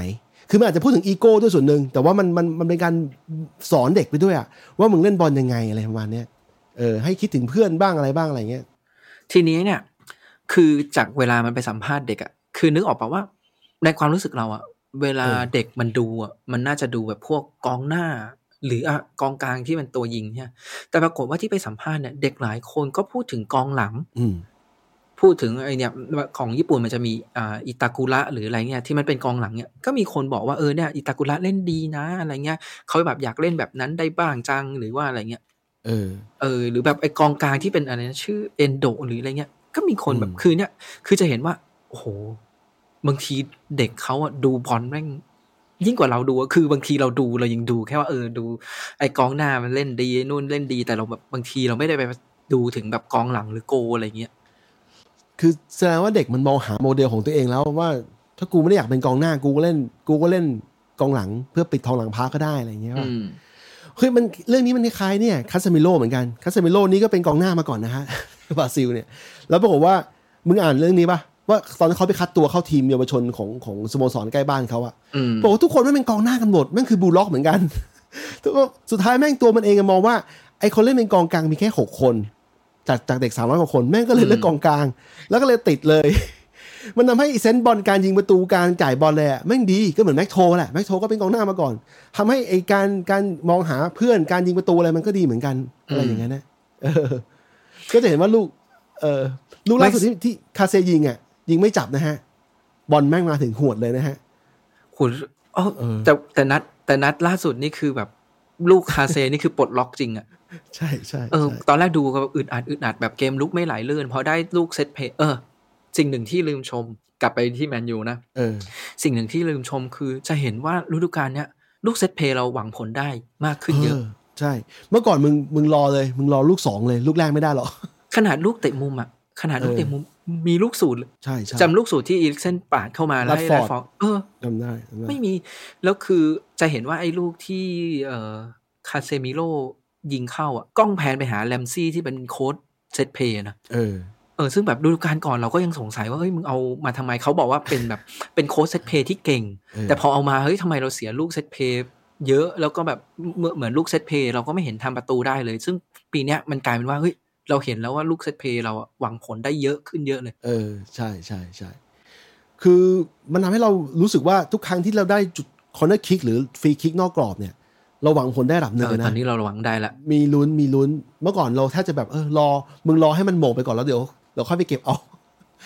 ไอ้ลูกคนนี้มันเป็นอย่างนี้ด้วยนะมันทำให้เกิดความได้เปรียบระหว่างเกมเพราะว่าหลายๆเกมที่เราเคยเจอคู่แข่งแล้วเราทำพวกนี้ไม่ได้เลยเนี่ยมันถ้าเราเสมอ 0-0 ด้วยหรือแพ้เขาแต่พอเรามีลูกพวกนี้มันทำให้เรามีลูกไม้ตายมากขึ้นในการที่จะเก็บแต้มจากเขาได้อะใช่ไหมเพราะบางทีเราต้องการแค่นัด1ประตูในการเอาชนะเขาได้อะไรเงี้ยไม่แต่จริงๆคือจะบอกว่าเป็นแต่ธนากะมันก็ยังยิงคือเปมันบอกว่าโลโมเดลเนี่ยมันคล้ายๆโทชิธนากะจากชูตใช่ไหมแต่ธนากะมันก็เอาจริงนะสุดท้ายแล้วอ่ะมันก็คงแบบไม่ได้เห็นแก่ตัวอะไรขนาดที่เมื่อกี้เราพูดอ่ะที่เราพูดเมื่อกี้คือมันสุดตรงสำหรับบูลล็อกคือมึงแม่งจะไม่จ่ายเลยอะไรเงี้ยแต่เอาจริงมันก็ต้องมีจ่ายแหละซึ่งธนากะมันใช่ยิงแรงยิงคมแล้วมีจังหวะแบบเล่นเรียกว่าอะไรเลี้ยงผ่านได้นู่นนี่นั่นอ่ะอันนี้คุณอองเคยตอบอันนี้ย้อนกลับไปนึงคุณอองบอกว่าแรดฟอร์ดในจังหวะนรกนี่ก็ไทเกอร์ชูทุกดอกแรดฟอร์ดนี่แต่ไทเกอร์ชูของแรดฟอร์ดคือมันไม่เข้ากรอบหรือมันโด่งข้ามคานแต่ถ้ามันเข้าฝักเนี่ยบอลมันมุดนะลูกที่มันมุดลงไปอ่ะก็เนี่ยช่วงนี้เข้าฝักช่วงนี้เข้าฝักช่วงนี้โอ้โหแรดฟอร์ดนี่อะไรก็ดีทีนี้นอกจากเรื่องบูลล็อกแล้วมีอะไรแนะนำอีกไหมเพื่อนการ์ตูนญี่ปุ่นก็ที่อย่างที่บอกก็คือมีอาโอชิแล้วก็มี Giant Killing นี่แหละอยากให้ลองไปมึงเข้าไปเสิร์ชเลย Giant Killing แล้วมึงก็ซื้อมาอ่านสัก10 เล่มได้เรื่องการอ่านการ์ตูนเนี่ยอย่างแรกนะผมดีใจมากที่การขายผ่านระบบ iPad เนี่ยมันสะดวกขึ้นเยอะแต่ว่าตอนแรกเนี่ยที่กูดูผ่าน Kindle ซึ่งมันสบายตากว่า iPad เป็นจอสะท้อนใช่ไหม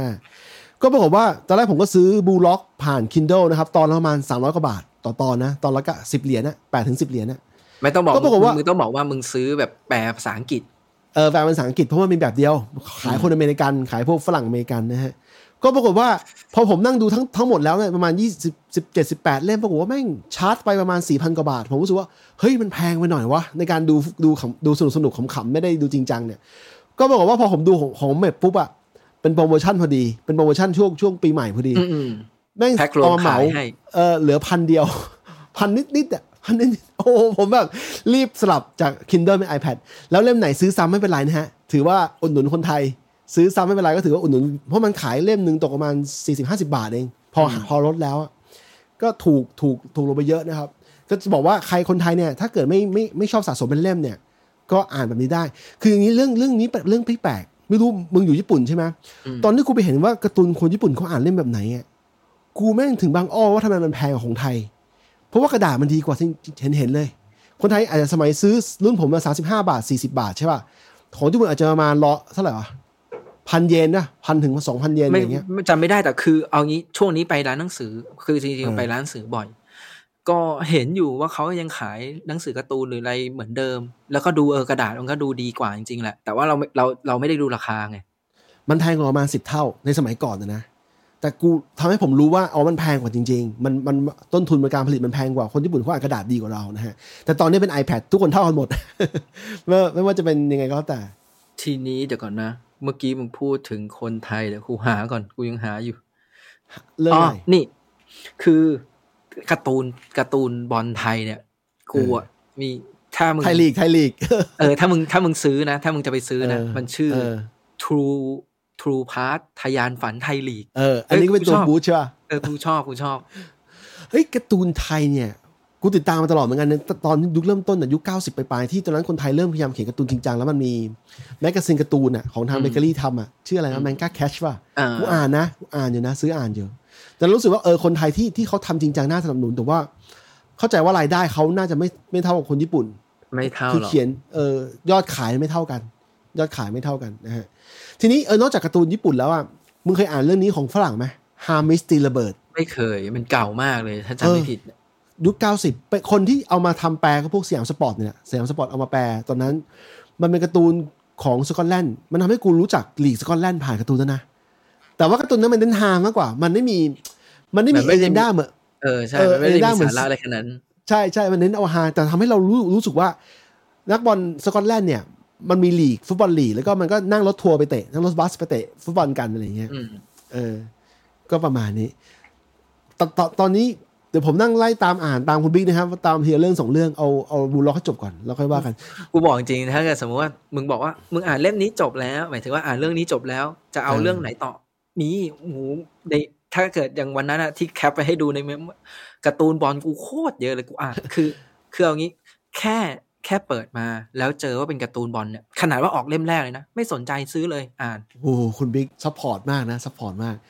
ถามหน่อยคนที่เขียนการ์ตูนเรื่องทัชที่มันเป็นเบสบอลเขาจะเขียนการ์ตูนฟุตบอลบ้างไหมไม่เคยเห็นนะเขาเขียนแต่เบสบอลแล้วก็เขามีเขียนอะไรวะเทนนิสหรืออะไรวะกีฬาอื่นกูเป็นแฟนคลับนักเขียนคนนี้ตั้งแต่สมัยยังเด็กเพราะว่ากูรู้สึกว่าไอ้เรื่องทัชหรือว่าเรื่องอื่นที่เขาเขียนเนี่ยมันมีความอบอุ่นบางอย่างอยู่ไม่รู้มึงอ่านอยู่ใช่ไหมเข้าใจไม่เคยอ่านมันมีบุคลิกความอบอุ่นของสตอรี่ไม่มันคือการเล่าเรื่องแต่จริงๆลายเส้นเขาก็ดูอบอุ่นอยู่แล้วใช่ถูกชอบนะครับก็ตอนนี้ผ่านมาชั่วโมงครึ่งแล้วเพื่อนเราจะสรุปกันไหมสรุปยังไงบ้างสรุปแมนยูอยู่ที่4แล้วครับที่4แล้วนะครับที่4ของแท้ที่4แบบไม่ใช่ว่าแข่งเข้ามา1 ครั้งใช่ไม่ใช่แบบแข่งมากกว่าเขาหรือว่าเดี๋ยวสมมติว่าลิเวอร์พูลชนะปุ๊บเราจะแซงขึ้นที่4หรือว่าสเปอร์ชนะปุ๊บแซงขึ้นที่4ไม่ใช่คือตอนนี้ต่อให้ใครชนะก็แล้วแต่แมนยูก็ยังอยู่ที่4ของแท้แล้วมี potential ว่าจะเอาได้ที่2ถ้าเราสามารถเก็บแต้มนัดถัดไปได้นะฮะซึ่งนัดไม่จริงนะเอาจริงอันนี้บอกตั้งแต่ตอนต้นฤดูกาลแล้วด้วยก็คือหวังที่4มาตั้งแต่ตอนต้นฤดูกาลแล้วถือว่าเข้าโซนแล้วอินโซนแล้วใช่อินโซนแล้วเหลือแค่ว่ารักษาตรงนี้ให้ว่าคือถามว่าแพ้ได้ไหมแพ้ได้ไม่เป็นไรแต่ว่าขอแค่ว่าจบฤดูกาลขอที่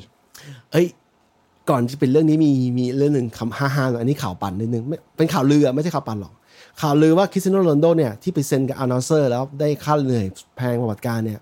เขามีคอร์สในสัญญาคอร์สนั่นคือเป็นแบบเงื่อนไขในสัญญาบอกว่าถ้านิวคาสเซิลได้ไปแชมเปี้ยนลีกปีหน้าสามารถซื้อตัวโรนัลโดกลับไปเล่นได้ด้วยแต่ว่าอันเนี้ยเขาปฏิเสธแล้วมันไม่ใช่ข่าวจริงไม่ใช่ข่าวจริงเลยคือกูก็คิดเหมือนกันว่ามันจะเป็นไปได้เหรอวะแต่คือเข้าใจไหม ข่าวที่มันเป็นโรนัลโดอ่ะมึงปั่นอะไรก็ได้ขายได้ใช่ขายได้ตอนที่กูคิดครั้งแรกนะกูไม่ได้คิดเรื่องจริงไม่จริงหรอกกูคิดว่าถ้ากลับมาเล่นได้จริงๆเนี่ยอย่างแรกเลยนะเรารู้กันแล้วว่าเขาวิ่งไม่ได้เพราะว่าเราเห็นกันเดี๋ยวก่อนเขาวิ่งได้แต่เขาวิ่งแบบเต็มสปีดหรือว่าวิ่งแบบเด็กหนุ่มๆไม่ได้ถ้าบอกว่าวิ่งไม่ได้เลยเนี่ยแม่งเดินอย่างเดียวผมไม่ได้บอกงั้นหมายถึงว่าตอนนี้สปีดของพรีเมียร์ลีกมันเร็วมากนะครับคือเราจะเห็นมันต้องการนักเตะที่พลังหนุ่มใช้สปีดต้นยกตัวอย่างกาเบรียลมาร์ติเนลลี่ของอาร์เซนอลอย่างเงี้ยวิ่งสปีดเร็วมากของเราก็มีตัวจี๊ดหลายคนอย่าว่าแต่นั้นเลยมองที่ไบรตันนะฮะมิโตมะนะครับผมได้ข่าวเล่นดีมากนะครับเล่นดีติดกันนะฮะไอ้นั่นก็จี๊ดนะครับคือจะบอกว่าโรนัลโดถ้าวิ่งสู้เขาไม่ได้เนี่ยต่อให้จบสกอร์ดีแค่ไหนก็น่าจะลำบากคือผมจะบอกว่าต่อให้นิวคาสเซิลเซินกลับมาเนี่ยโอกาสที่จะเล่นต่อเนื่องก็ลำบากแล้วไม่ใช่เหมือนเก่านะฮะถามว่าทำไมถึงคิดว่าสำหรับเราอะคิดว่ามันหรือว่าอะไรเงี้ยอย่าลืมนะสิ่งที่มันเกิดขึ้นตอนนี้กับนิวคาสเซิลคือเขาอะจริงๆเขาซื้อกองหน้ามาแล้วเขาซื้ออีซักมาแล้วแต่อีซักมันเจ็บอยู่แล้วตอนที่เขาลงได้อีซักโคตรเก่งนะครับอายุ20ต้นๆนะครับเล่นเก่งมากนะครับตัวนี้นะครับคือไอ้นิวคาสเซิลที่แบบเสมอเนี่ยจริงๆถ้าเกิดอีซักมันไม่เจ็บเนี่ยไม่แน่มันจะไม่เสมอไงใช่ถูกก็รอดูต่อนะครับก็ตามนี้เดี๋ยวเรามาดูกันต่อผมจะมีลูกชายพรุ่งนี้นะครับก็เป็นข่าวดีของผมนะเดี๋ยวผมจะพยายามจะมาจัดบอลกับบิ๊กต่อเนื้อหาเวลามาจัดนะครับต่อให้เราเลี้ยงลูกก็เอาลูกมานอนข้างๆก็ตามนั้นโอ้โหมึงสู้ชีวิตจังวะสู้ชีวิตดิชีวิตสู้กับตามนี้นะครับก็ตอนนี้ผมกับบิ๊กนะครับต้องขอบคุณทุกท่านที่ฟังจนจบตอนนี้มีเพื่อนมาคอมเมนต์ตลอดเวลานะครับอบอุ่นมากนะครับขอบคุณมากครับสวัสดีครับผมสวัสดีครับที่นี่เราไม่บินไปดวงจันทร์ที่นี่เราไม่มีซอสลับมาบอกคุณที่นี่เราไม่มีคนที่คุณอาจจะรู้จักที่นี่ Groove Studio Podcast